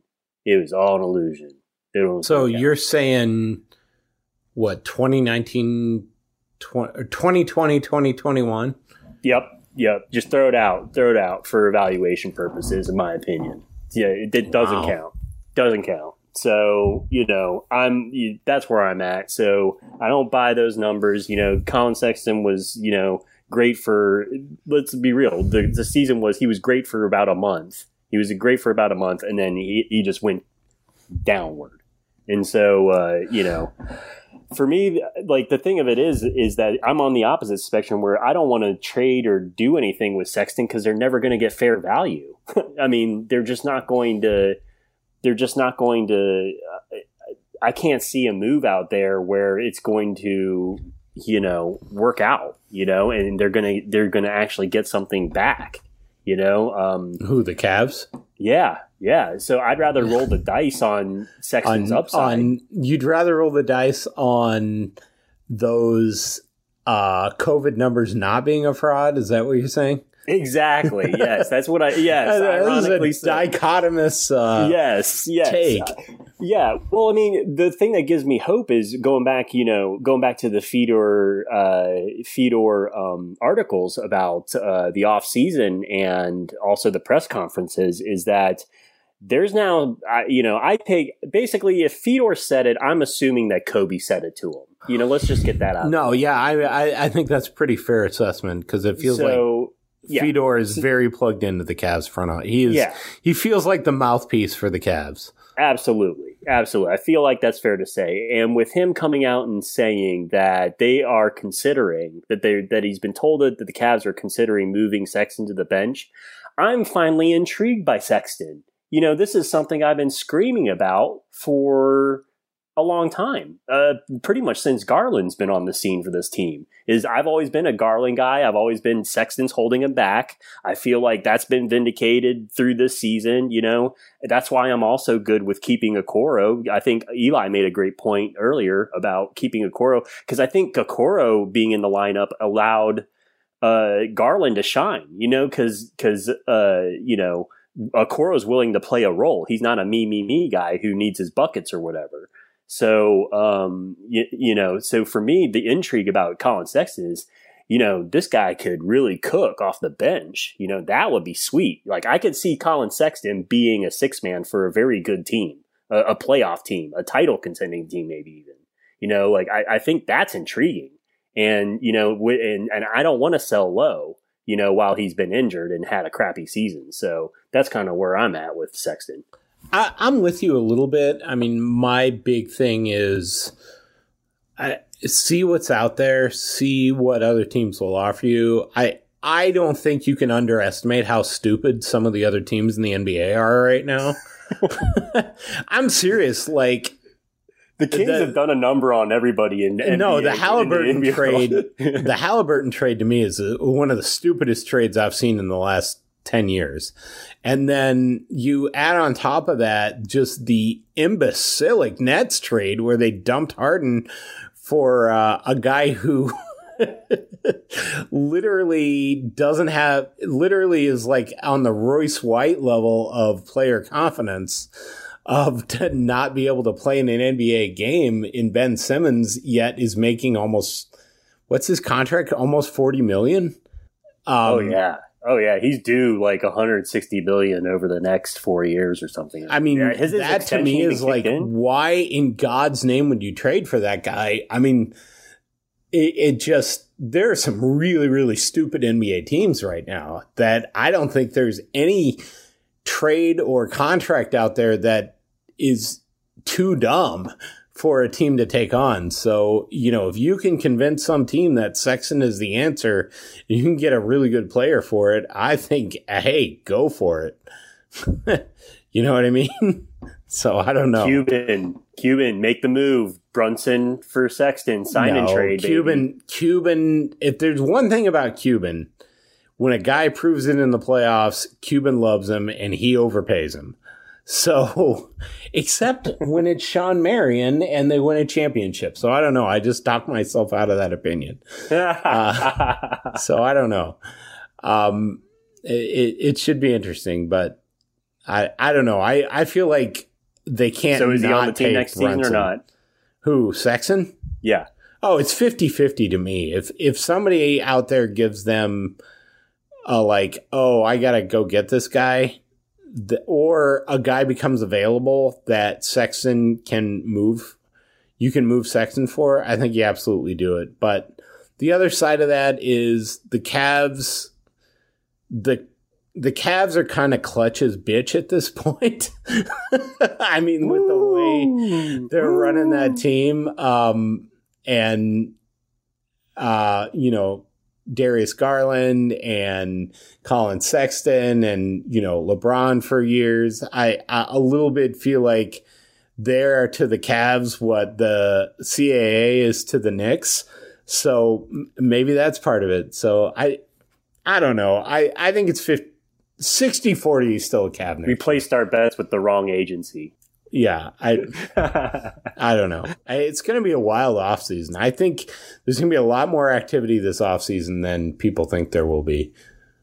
I don't know. What about you, Eli? Do you think if you had to put a percentage on it, what's the percentage Sexton's back? I think it's 75 to 80%. Yeah, nice. What about you, Chris? 100%. Oh, woo, going strong. Yeah. Go big or go home. Yeah, that's right. Okay. Well, interesting. I think the other side of that discussion is that the Cavs aren't a free agency destination, and you got a guy you drafted who wants to be here. it's hard not to reward that. So, something came up today that I was talking about on Twitter is, you look at the way the Kyrie Irving situation worked out when he was the first guy the Cavs drafted after the LeBrocalypse. And, the decision and how, you look at how he handled that situation versus, this complete, just baffling enigma of a human being that Kyrie Irving is. In some ways, you really got to hand it to Colin Sexton. He has comported himself like an absolute professional in Cleveland, has said and done all the right things, has never been a problem off the court. I think that actually goes a long way with the organization. So, that's a great point, Nate. No, what I think is emerging, especially from the comments from Kobe's presser, is that there's some non-negotiables with the Cavs organization, and I think the non-negotiables are they want long-term commitments, they want guys who want to be here, and they want guys who are about basketball. Those are the three. It seems like there's non-negotiables with those three things, is that they want guys who want to be in Cleveland. They want guys that are that want to be here long term, and they want guys who are going to work. So I think those are non-negotiables, and I think and even Kobe alluded to it, that Colin Sexton embodies all of that. Like that was the reason why he was the choice, was because he had those intangibles, he had those characteristics of his mindset, and personality that convinced the Cavs to take a chance on him. Take a chance on me. Sorry, nice. Channeling a little ABBA there. No, I think that's really good stuff, and I think when we come back, we're going to talk about the next set of players that we think the Cavs might target as the next level of guys, or guy that fits that mold of the Cavs non-negotiables. So we'll be right back. Just a reminder that this episode of Cavs Podcast is brought to you by Precious Ones Ministries, our Save the School drive. Go to preciousonesministries.org or click on the Cavs the blog link to the donation page, or click on the link on wherever you find this podcast. And anybody who donates at least $50, I'll make sure you get a sweet t-shirt. And these kids need this probably more than anybody you could ever donate to any charity. It's going to go straight to the school, straight toward paying teachers and keeping the school open and offering a better life for a lot of kids who need it. So that's why we're sponsoring it, and that's why you should donate. And if we ever did anything to make you happy at Cavs the blog, please consider donating. And as always, go Cavs and go save the school and Precious Ones Ministries. Welcome back to Cavs the Podcast. Nate Smith with Elijah Kim and Chris Francis. We were just talking about the Cavs.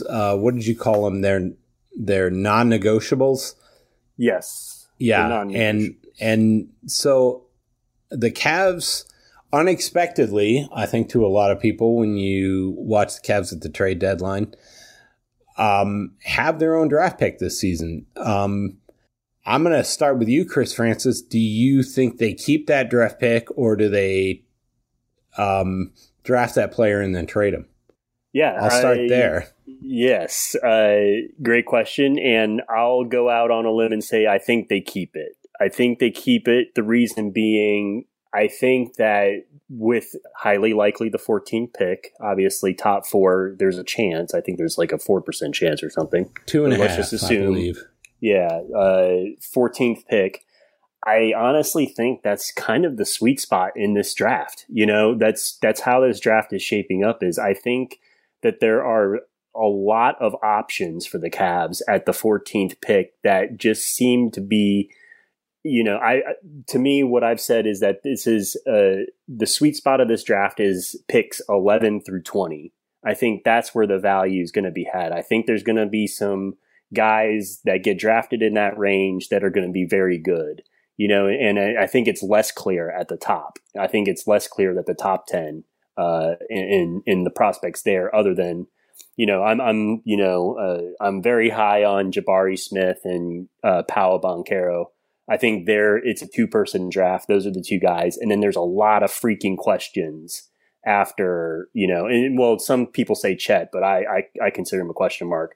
I think 3 through 10, there's a lot of question marks and a lot of guys who don't look necessarily as enticing as the guys that you might want to take a chance on at 11 to 20.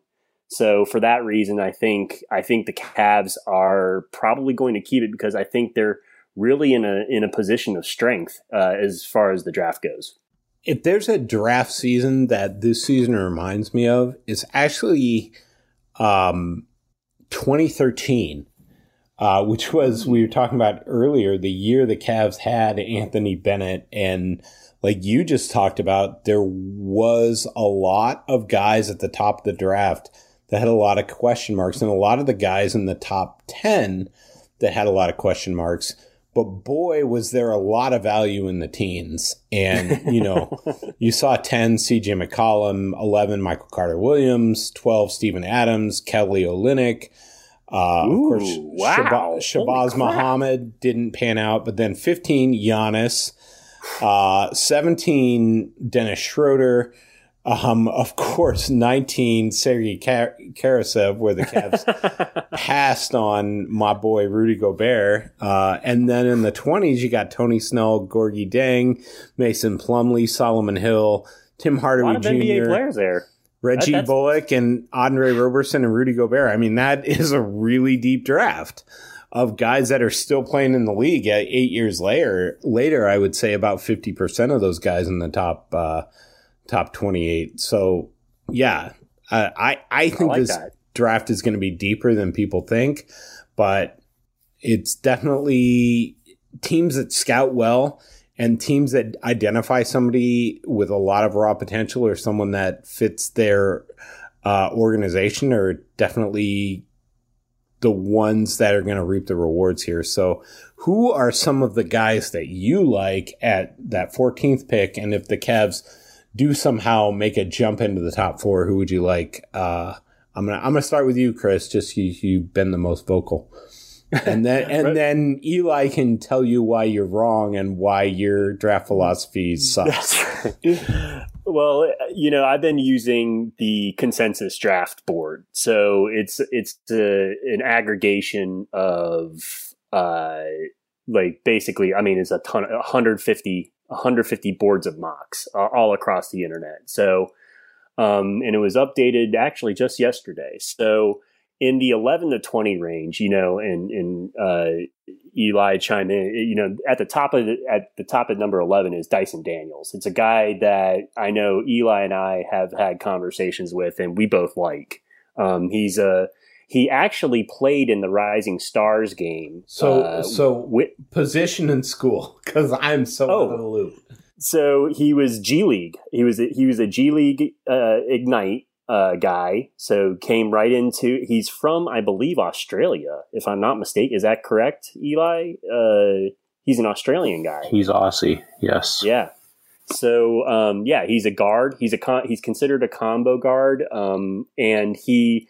The thing about him for me is that we saw him play in the Rising Stars game with Okoro and Evan Mobley. And as you all know, they won the game. So, and he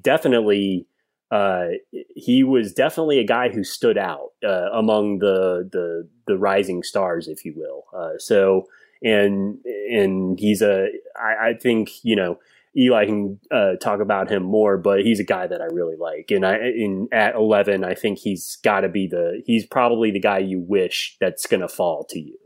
Interesting. And I think, you look at the success of the recent Aussies in the NBA, you look at, Josh Giddey last year, and I think a little bit you have to talk about LaMelo Ball, who showed out in the Aussie League. So I'm certainly intrigued. Yeah, and so at 12, we have Baylor forward wing, Jeremy Sochan. I don't know if I pronounced that right. He's a young upside prospect, and I would assume that Jeremy Jeremy Sochan is Sochan. So I actually looked into this. It's Sohan is how they pronounce it. Sohan? Oh my god! So the S is the C. Sorry, Jeremy. The C is silent. Oh, okay. Gotcha. And what is his nationality? Oh, I don't know. That's a good question. I didn't even realize his name was. That does not sound like a. It sounds like a European name to me. Ooh, you were right. Yeah, he's Polish. So that's wild. We got ourselves another Euro there. So, with him, he's definitely an upside wing. Like he's a guy 6'9", 230, NBA ready body. He's a freshman, only 19 years old, and he's a guy that's an upside swing. 13 is Mark Williams, a personal favorite of mine from Duke. A big guy who really acquitted himself well against prime competition. He outplayed Chet Holmgren in their matchup early in the season. He was one of the stars of the NCAA tournament. And he's parlaying his impressive year into a lottery draft pick. End of lottery draft pick. So and then at 14, another guy who's been talked about a ton is O'Shea JB, of Kansas, the national champions. And I think this guy's been talked about the most, especially from Chris Fedor, our intrepid reporter at Cleveland.com. He's a guy who's not an upside guy. He's a guy who's ready-made. He's expected to be a rotation player immediately because he's a 4-year guy. He plays the wing. He's a great shooter. He's got length. He's 6'6", 200 pounds. He's got the NBA body. And, he's a guy that I think what you envision for him is that he's a more polished, finished product of what Okoro is. He's a guy who's proven that he can shoot. So I'm pretty skeptical. You want to know why? Why? Go ahead. So Dave Zavak, formerly of Fear the Sword, and he said this when Dylan Windler came out. Don't draft old wings in the draft.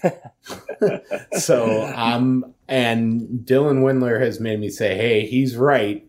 Don't draft old wings in the draft. So I'm a little skeptical of a 22-year-old. No, that's totally fair. I think one thing that's been completely overrated with Ochai Agbaji is his defense. He's not a defensive player. He's not even. I don't get why there's even talk about him being some kind of lockdown type of guy in the same vein as what we expect Okoro to be. He's not that guy.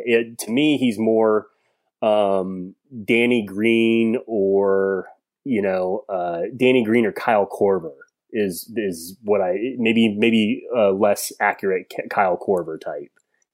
But a guy that's not afraid to shoot, but I'm not sure that there's any defensive upside with him. But, he's proven that he can shoot in the clutch. So, but I don't know how Eli feels, but that's the top 4. That's just ahead.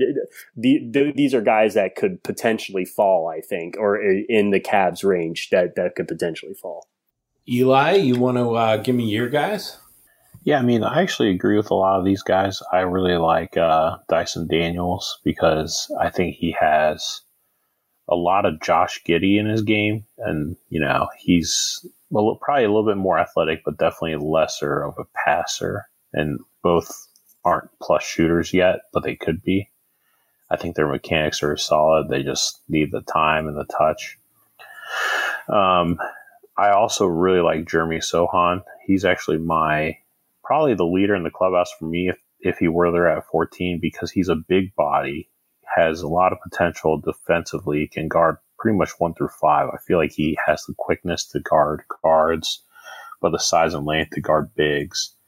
And he brought the ball up a lot for the Baylor team when he played, and he's kind of this modern big play initiator, which is exactly what the Cavs need. Now, he's obviously not the number one overall pick because he's a bricklayer at the time, currently. But and obviously we talk a lot about shooting, and that's obviously a little counterintuitive to my ranting earlier. But I feel like playmaking is clearly a close second for this Cavs team. And I think the Cavs' identity is a defensive one, and he definitely adds to that. As the Cavs, even though they cratered towards the end of the year, they still finished with the top 5 defensive net rating in the NBA, which is pretty amazing to me, considering how atrocious they've been for the last 3-4 years. It was amazing, for sure. Yeah. Another name I like, and this guy is probably going to be gone, is Mathurin out of Arizona. He was the Pac-12 Player of the Year. He is a plus shooter, pretty good athlete. The kind of knock on him is he's not a good off-the-dribble playmaker at all, and he kind of makes a lot of interesting decisions, questionable decisions with the ball when he initiates and play makes. But he is a good athlete. And I think, and the other thing I think of is physical tools. He doesn't have the best wingspan. So his defensive upside is a little limited. But definitely the best shooter out of all the names I think that we've mentioned so far. What was his name? I like shooting. Yeah, Mathurin. So Matt. How do you spell that? It's like Mathurin. Yeah. Okay. He's French, isn't he? I think. I think so. I think you're right. Well, the last French guy, Killian Hayes, has not acquitted himself too well. So, Well, speaking of Frenchmen, there is one more sleeper prospect that I really like, and Chris is actually very against him, and that's Ousmane Dieng, another Frenchman, super tall, super lanky, also a bricklayer, but great playmaker, great pick and roll initiator. And he's like a 6'10", skinny, wiry, 19-year-old kid, but a player who could develop into a true point forward, which is something the Cavs, I think, have been looking for since LeBron James left. So those are kind of my guys in addition to Chris's guys. I think I agree with all Chris's guys as well, but those are kind of just some other names that I really like in this draft.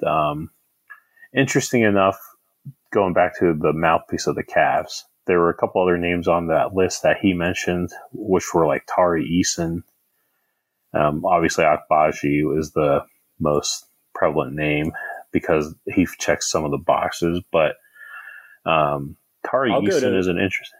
Yeah, I was just going to say that's if you want to say there was a guy who I would want to take, to me the boomer bust guy is Tari Eason. Wouldn't you say, Eli? I feel like that's the most intriguing guy, possibly. Yeah, he intrigued me a lot actually, as well too, because he's kind of miscast. He's playing a lot of 4 and 5 for LSU, but he shot. And LSU was a shit show. Let's also get that out of the way. Like this is to kind of shed light on. Sorry to interrupt, but just kind of shed light on the LSU situation.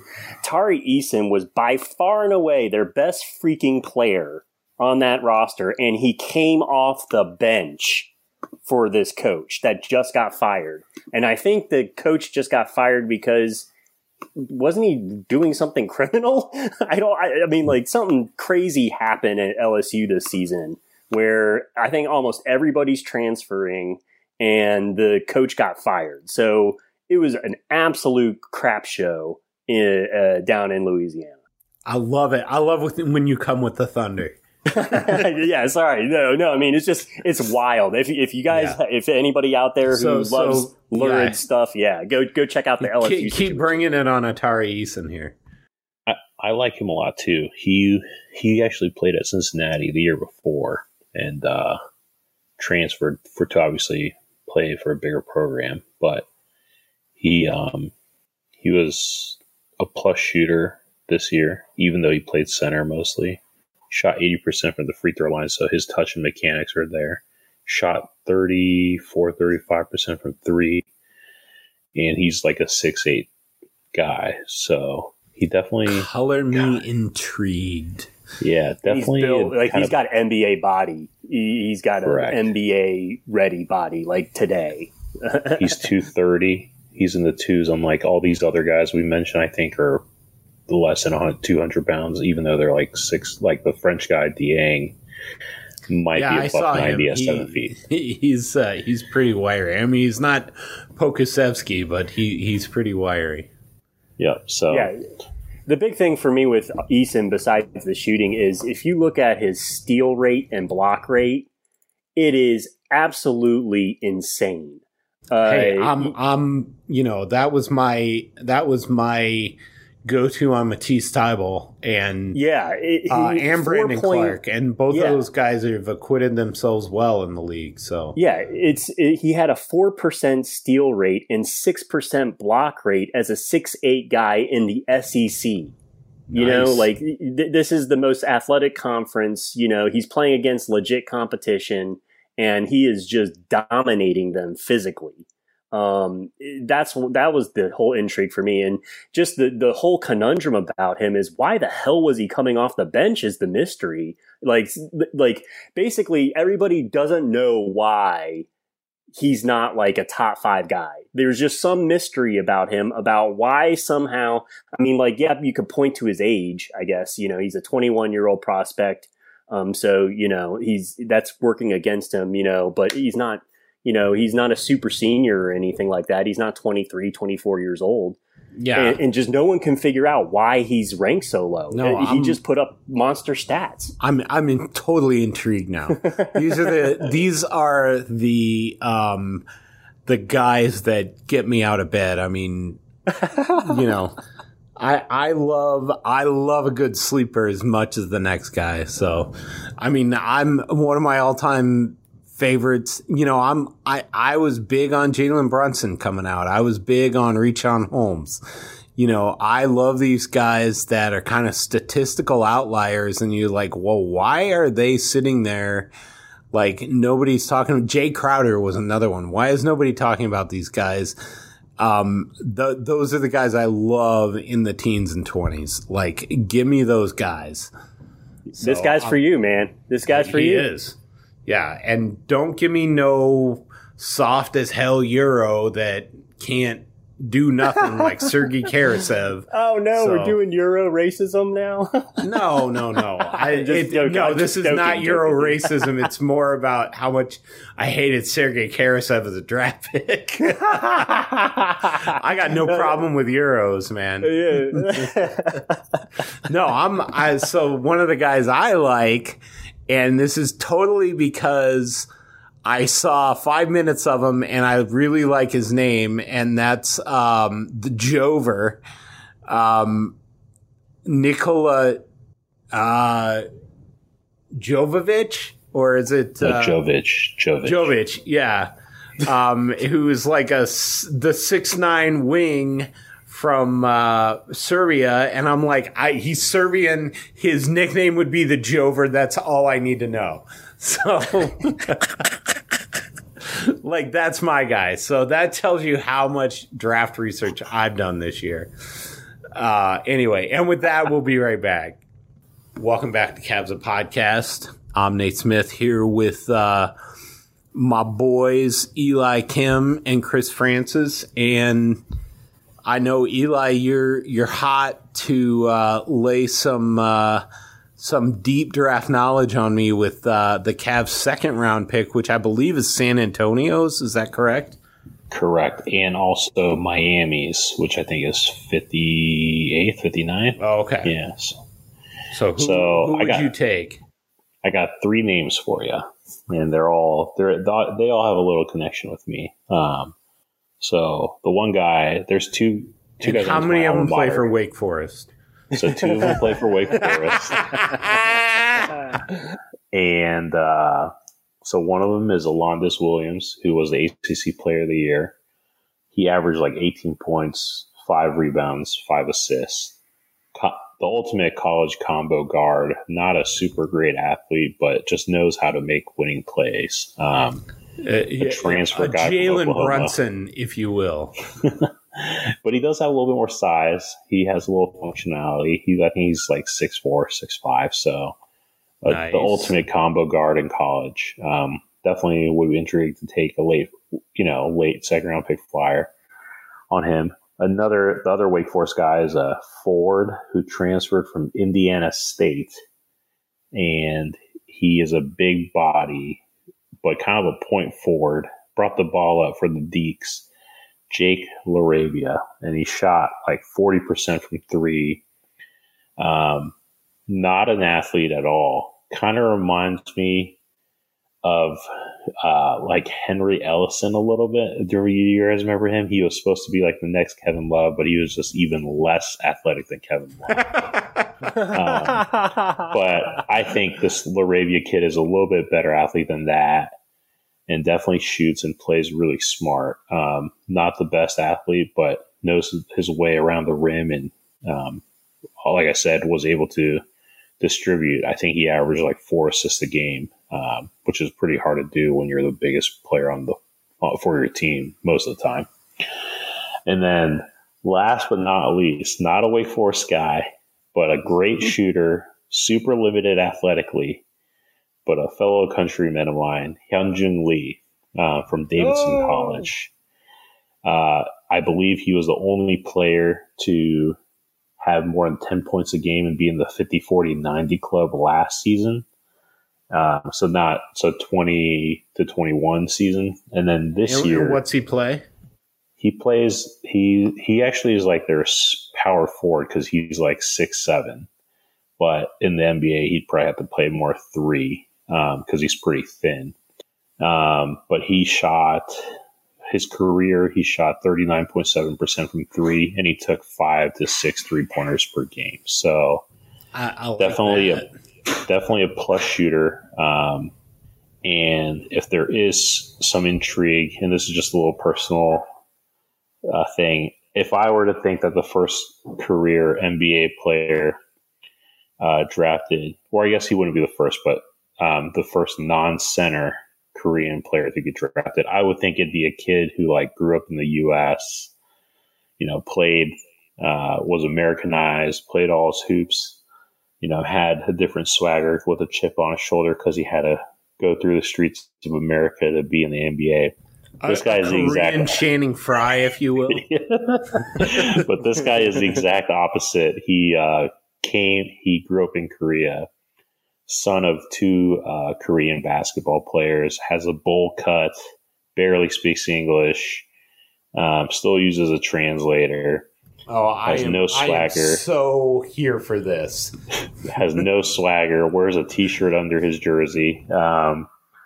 That's the guy who might be the first non-center Korean drafted. So that's a player definitely that I would like to target with the last pick if the Cavs were to make that pick, because he is a plus shooter. So that's just I'm some 100% on board with and forgive the term, the Manchurian Candidate here. So I'm excited by this prospect. I want it to happen. I feel like we need to speak this into existence, and at the very least, give Elijah Kim a reason to come to G League games.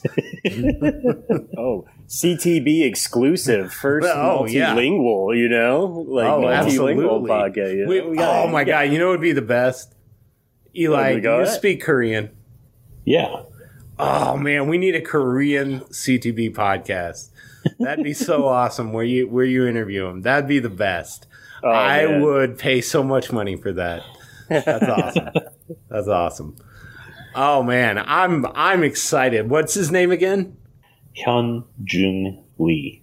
Yeah, we will spell that out in the recap because I don't know how to spell that. So that's awesome. I'm very excited by this prospect. Well, and because I went to high school with many Koreans, and had many, many Korean friends growing up in Anchorage, Alaska. So a very large Korean presence in Anchorage, Alaska. So I stan the whole peninsula.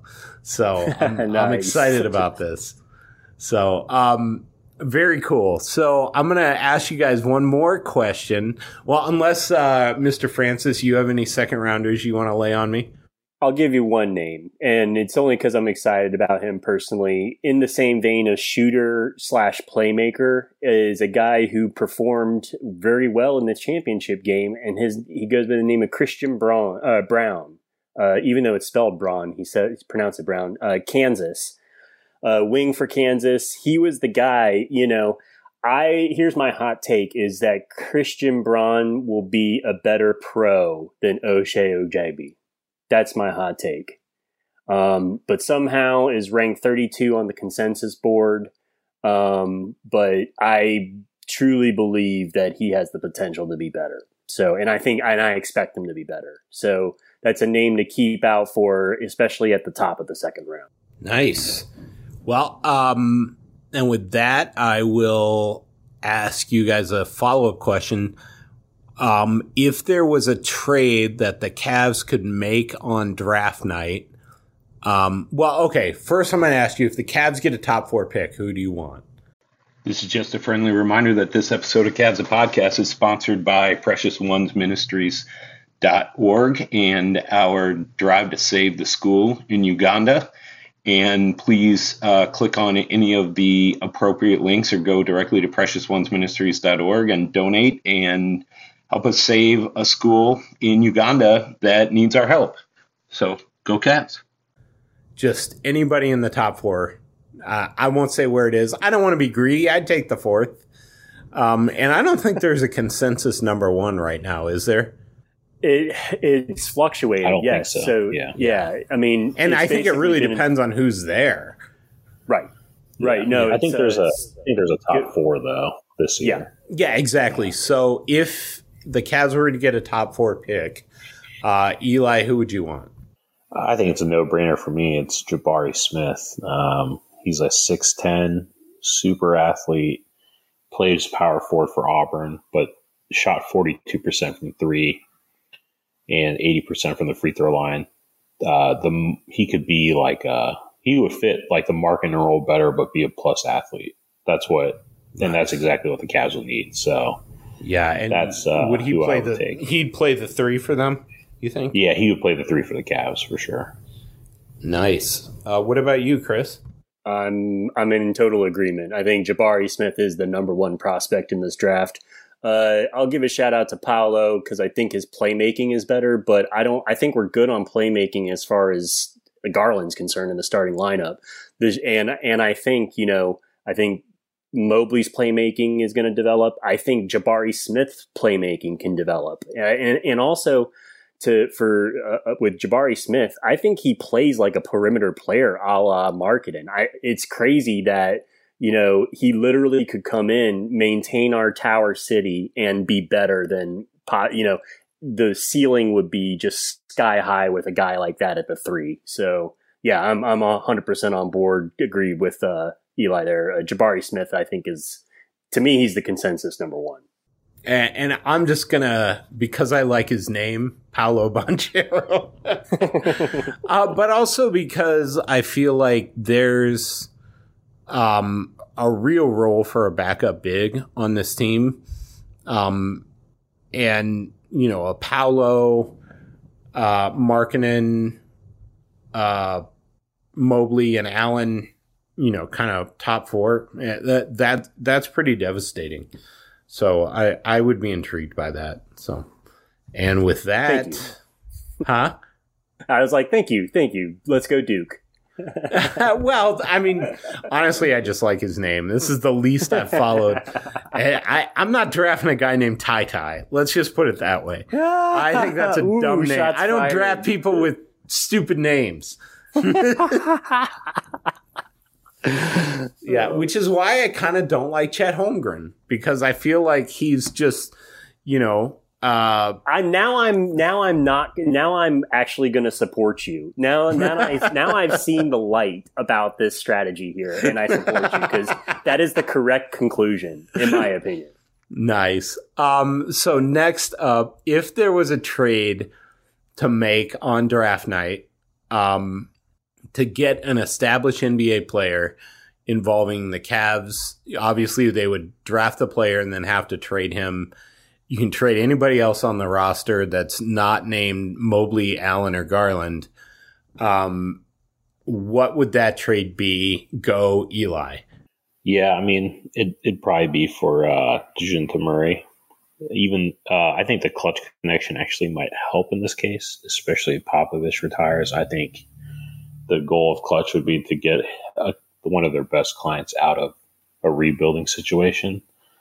Ironically, I think the Cavs would have to send Sexton back, though, in my proposal. But I think the deal framework, which you already shot down on Twitter, unfortunately, but I think it'd be something like Sexton, Osman, and maybe a Coro, and a couple first-round picks for Murray and Doug McDermott's bad contract back. So I'm on board.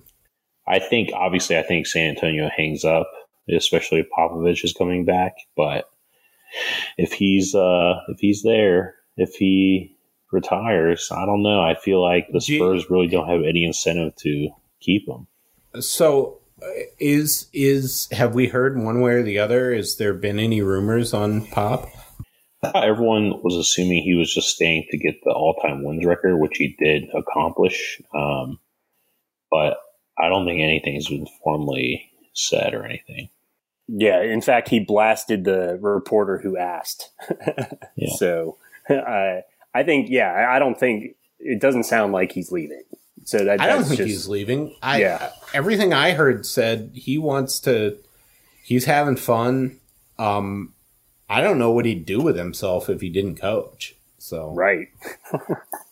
I think the only issue is that there's some rumblings that some of these teams that need a coach might throw a buttload of money and some, maybe some future draft compensation at the Spurs to get him.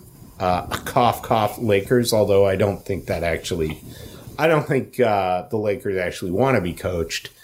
But well, no, they said you kind of zagged on me because I thought you were going. There had been rumors, like part of the Pop retirement rumors, in part was Jay Wright, the Villanova head coach, just recently announced his retirement. He had been rumored as the successor to Pop down in San Antonio. So there's a rumor about Jay Wright, and that's who I thought you were going to say.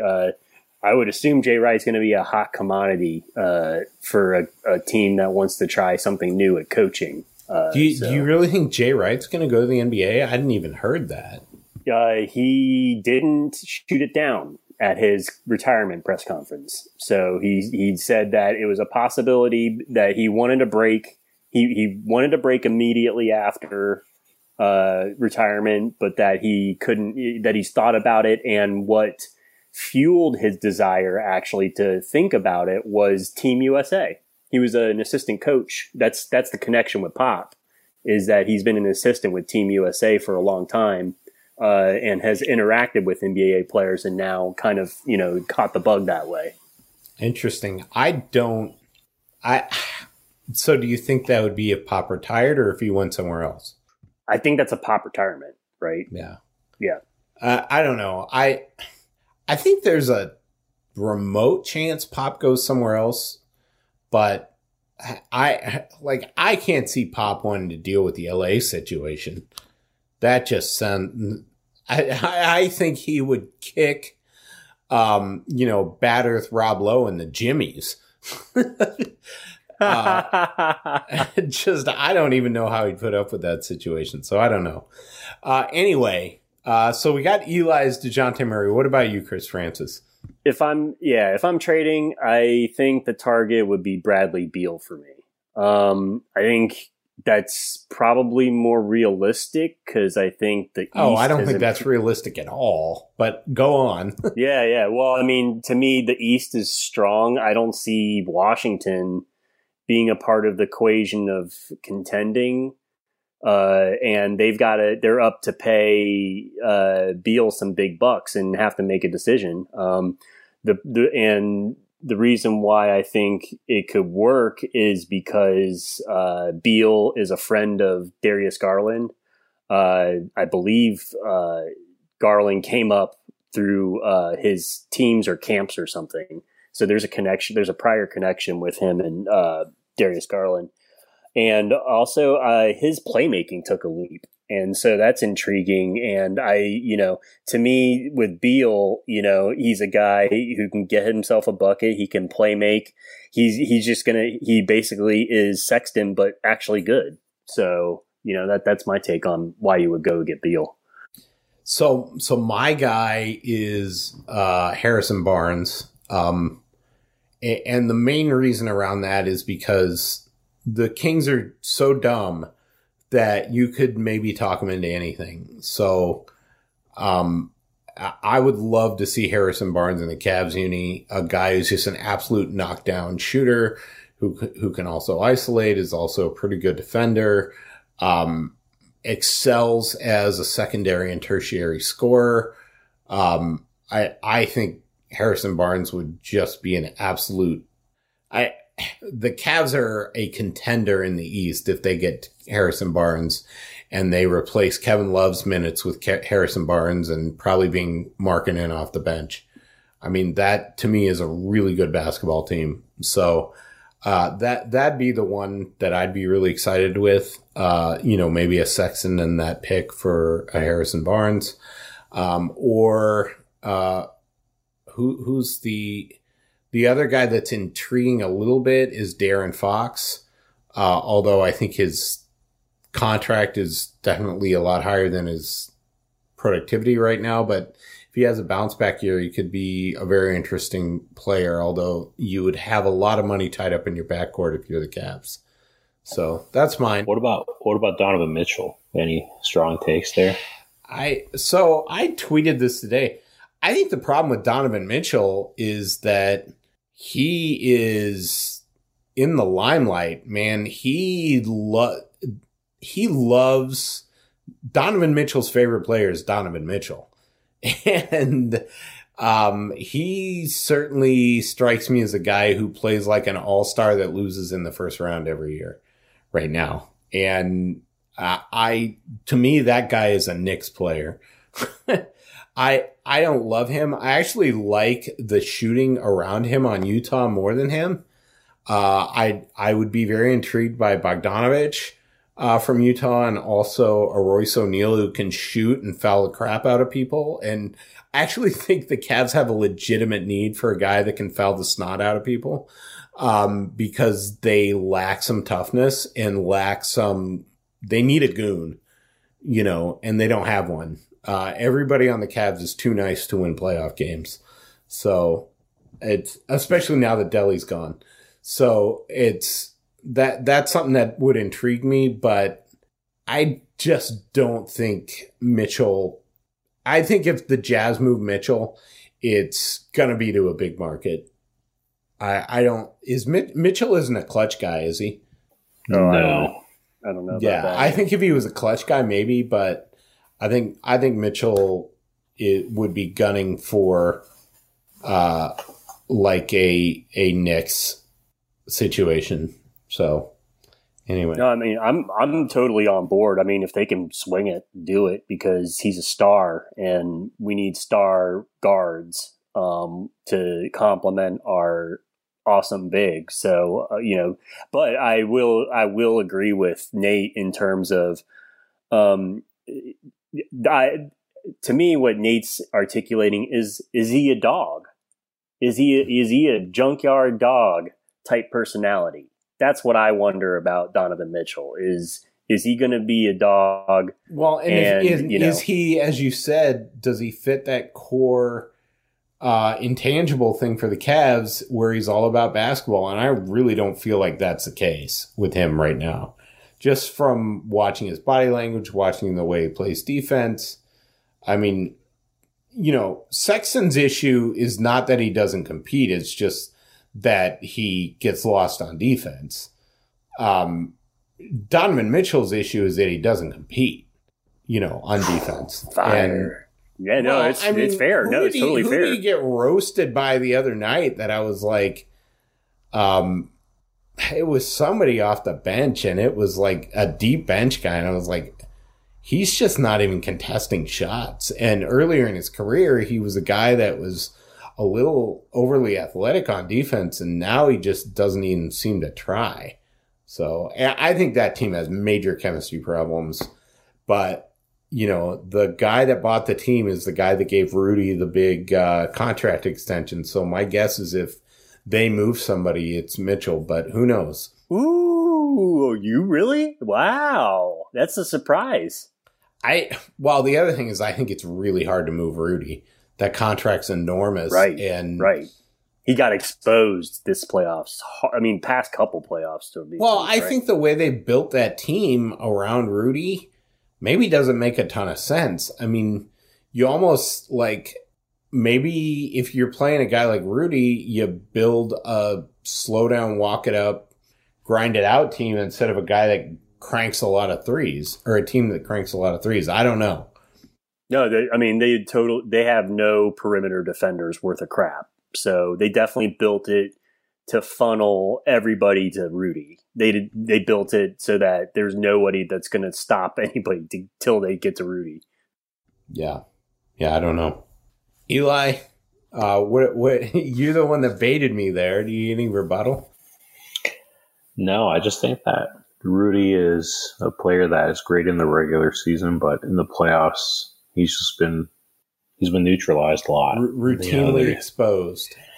Yeah, and in a weird way, I think you were on this train, but he was a big buy low candidate. But now with Jared Allen's emergence, drafting Mobley and having Markkanen, I don't think there's any way he'd fit on the Cavs.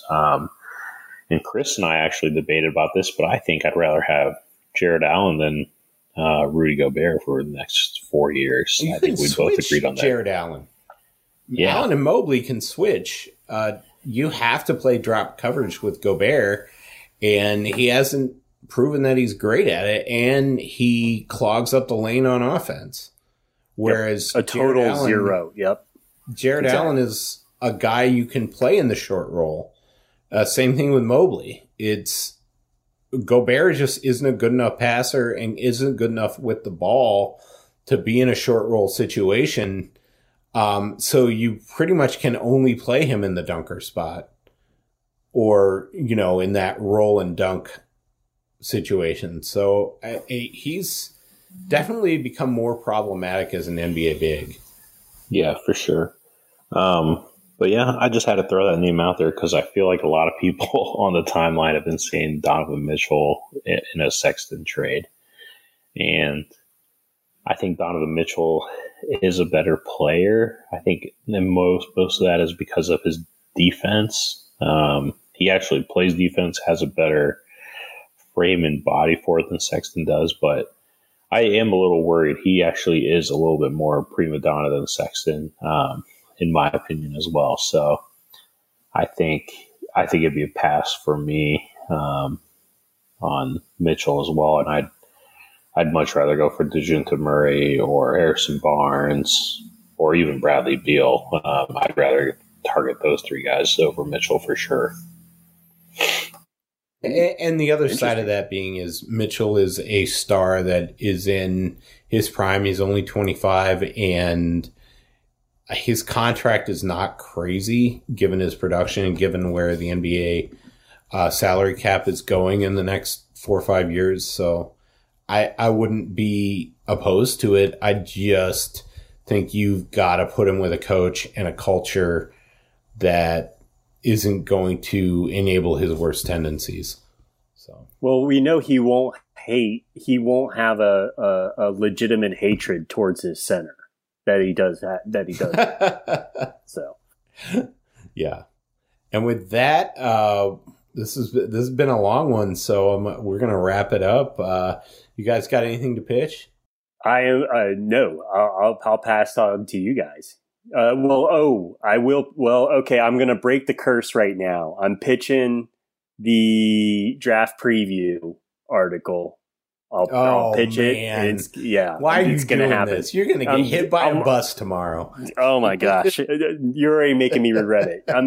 This is instant regret. But yeah, instant I'm going on record. Gonna get you, in the words of John Lennon. But that's what's up. That's what I got. Nice, Eli. What do you got to pitch? Oh man, I think I'm going to pitch. Yeah, I don't know. I don't think I have anything right now. I'm going to pitch my sister. Nice. My sister wrapped up her collegiate golf career. A bittersweet weekend for the Kim family. We all went. But my sister, in case any of our listeners are still listening, my sister plays Division I golf at a MAC school. And she Testicle won. you. She won. Sorry. Ball State. Those of you that aren't as crass as I am.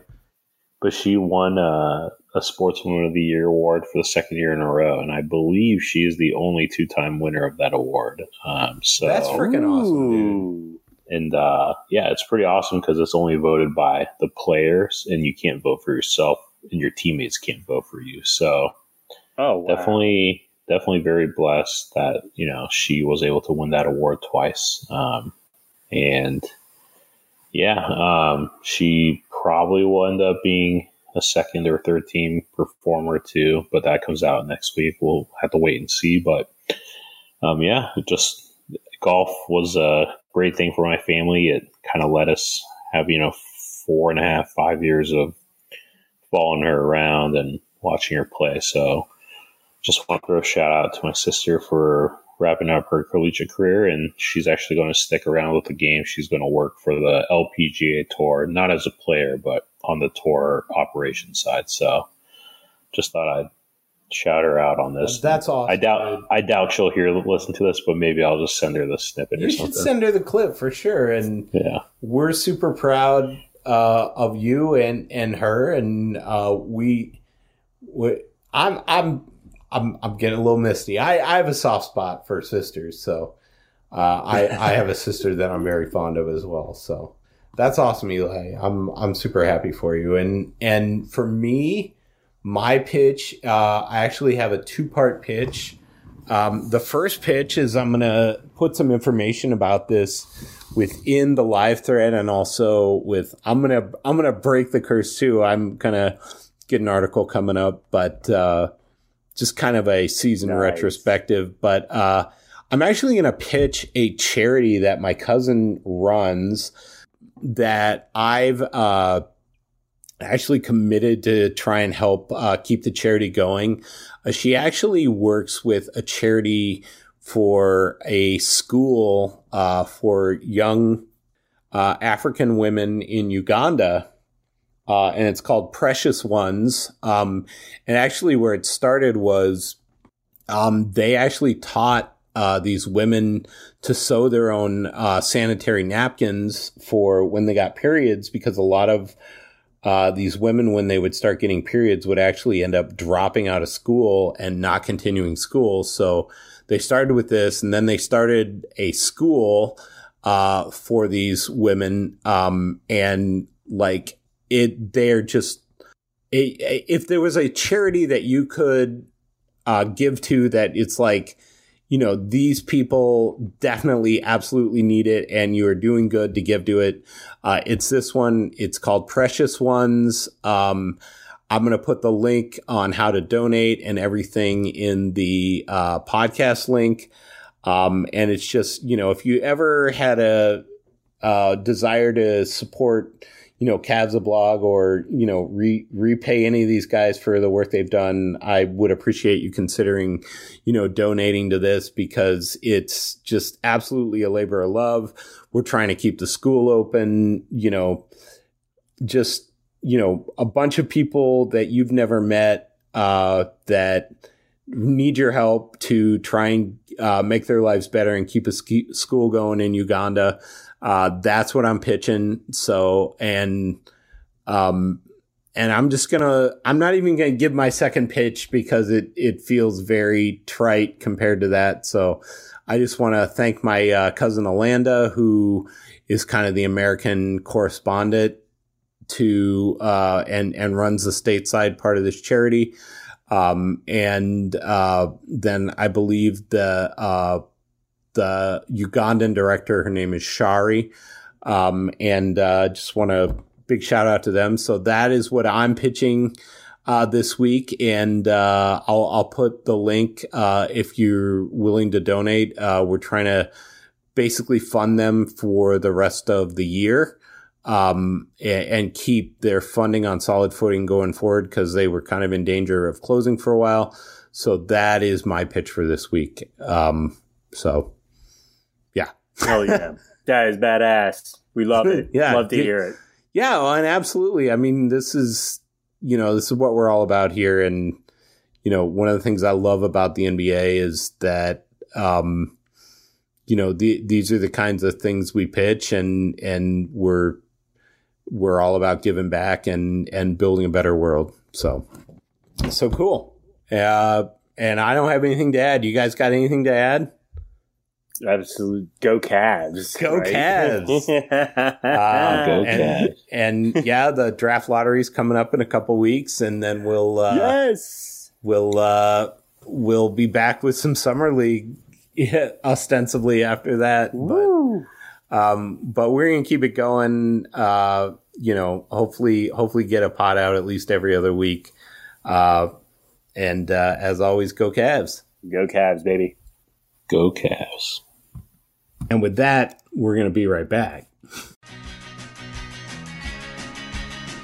Thank you for listening to Cavs the Blogs podcast. Check back soon for some more fun with your favorite bloggers. There's a fire. You lost your home. Lose your partner. And we're out. Everybody in your crew identifies as either Big Mac Burger, McNuggets, or McCrispy Sandwich. But you're the Filet-O-Fish Sandwich all day. That crispy fish, that savory tartar sauce, that melty cheese, that pillowy bun. Yeah, you get it. Every time. And if you love the Filet-O-Fish, right now you can catch two of the classics you love for just $6. Limited time only. Price and participation may vary. Cannot be combined with any other offer. Single item at regular price. Ba-da-ba-ba-ba.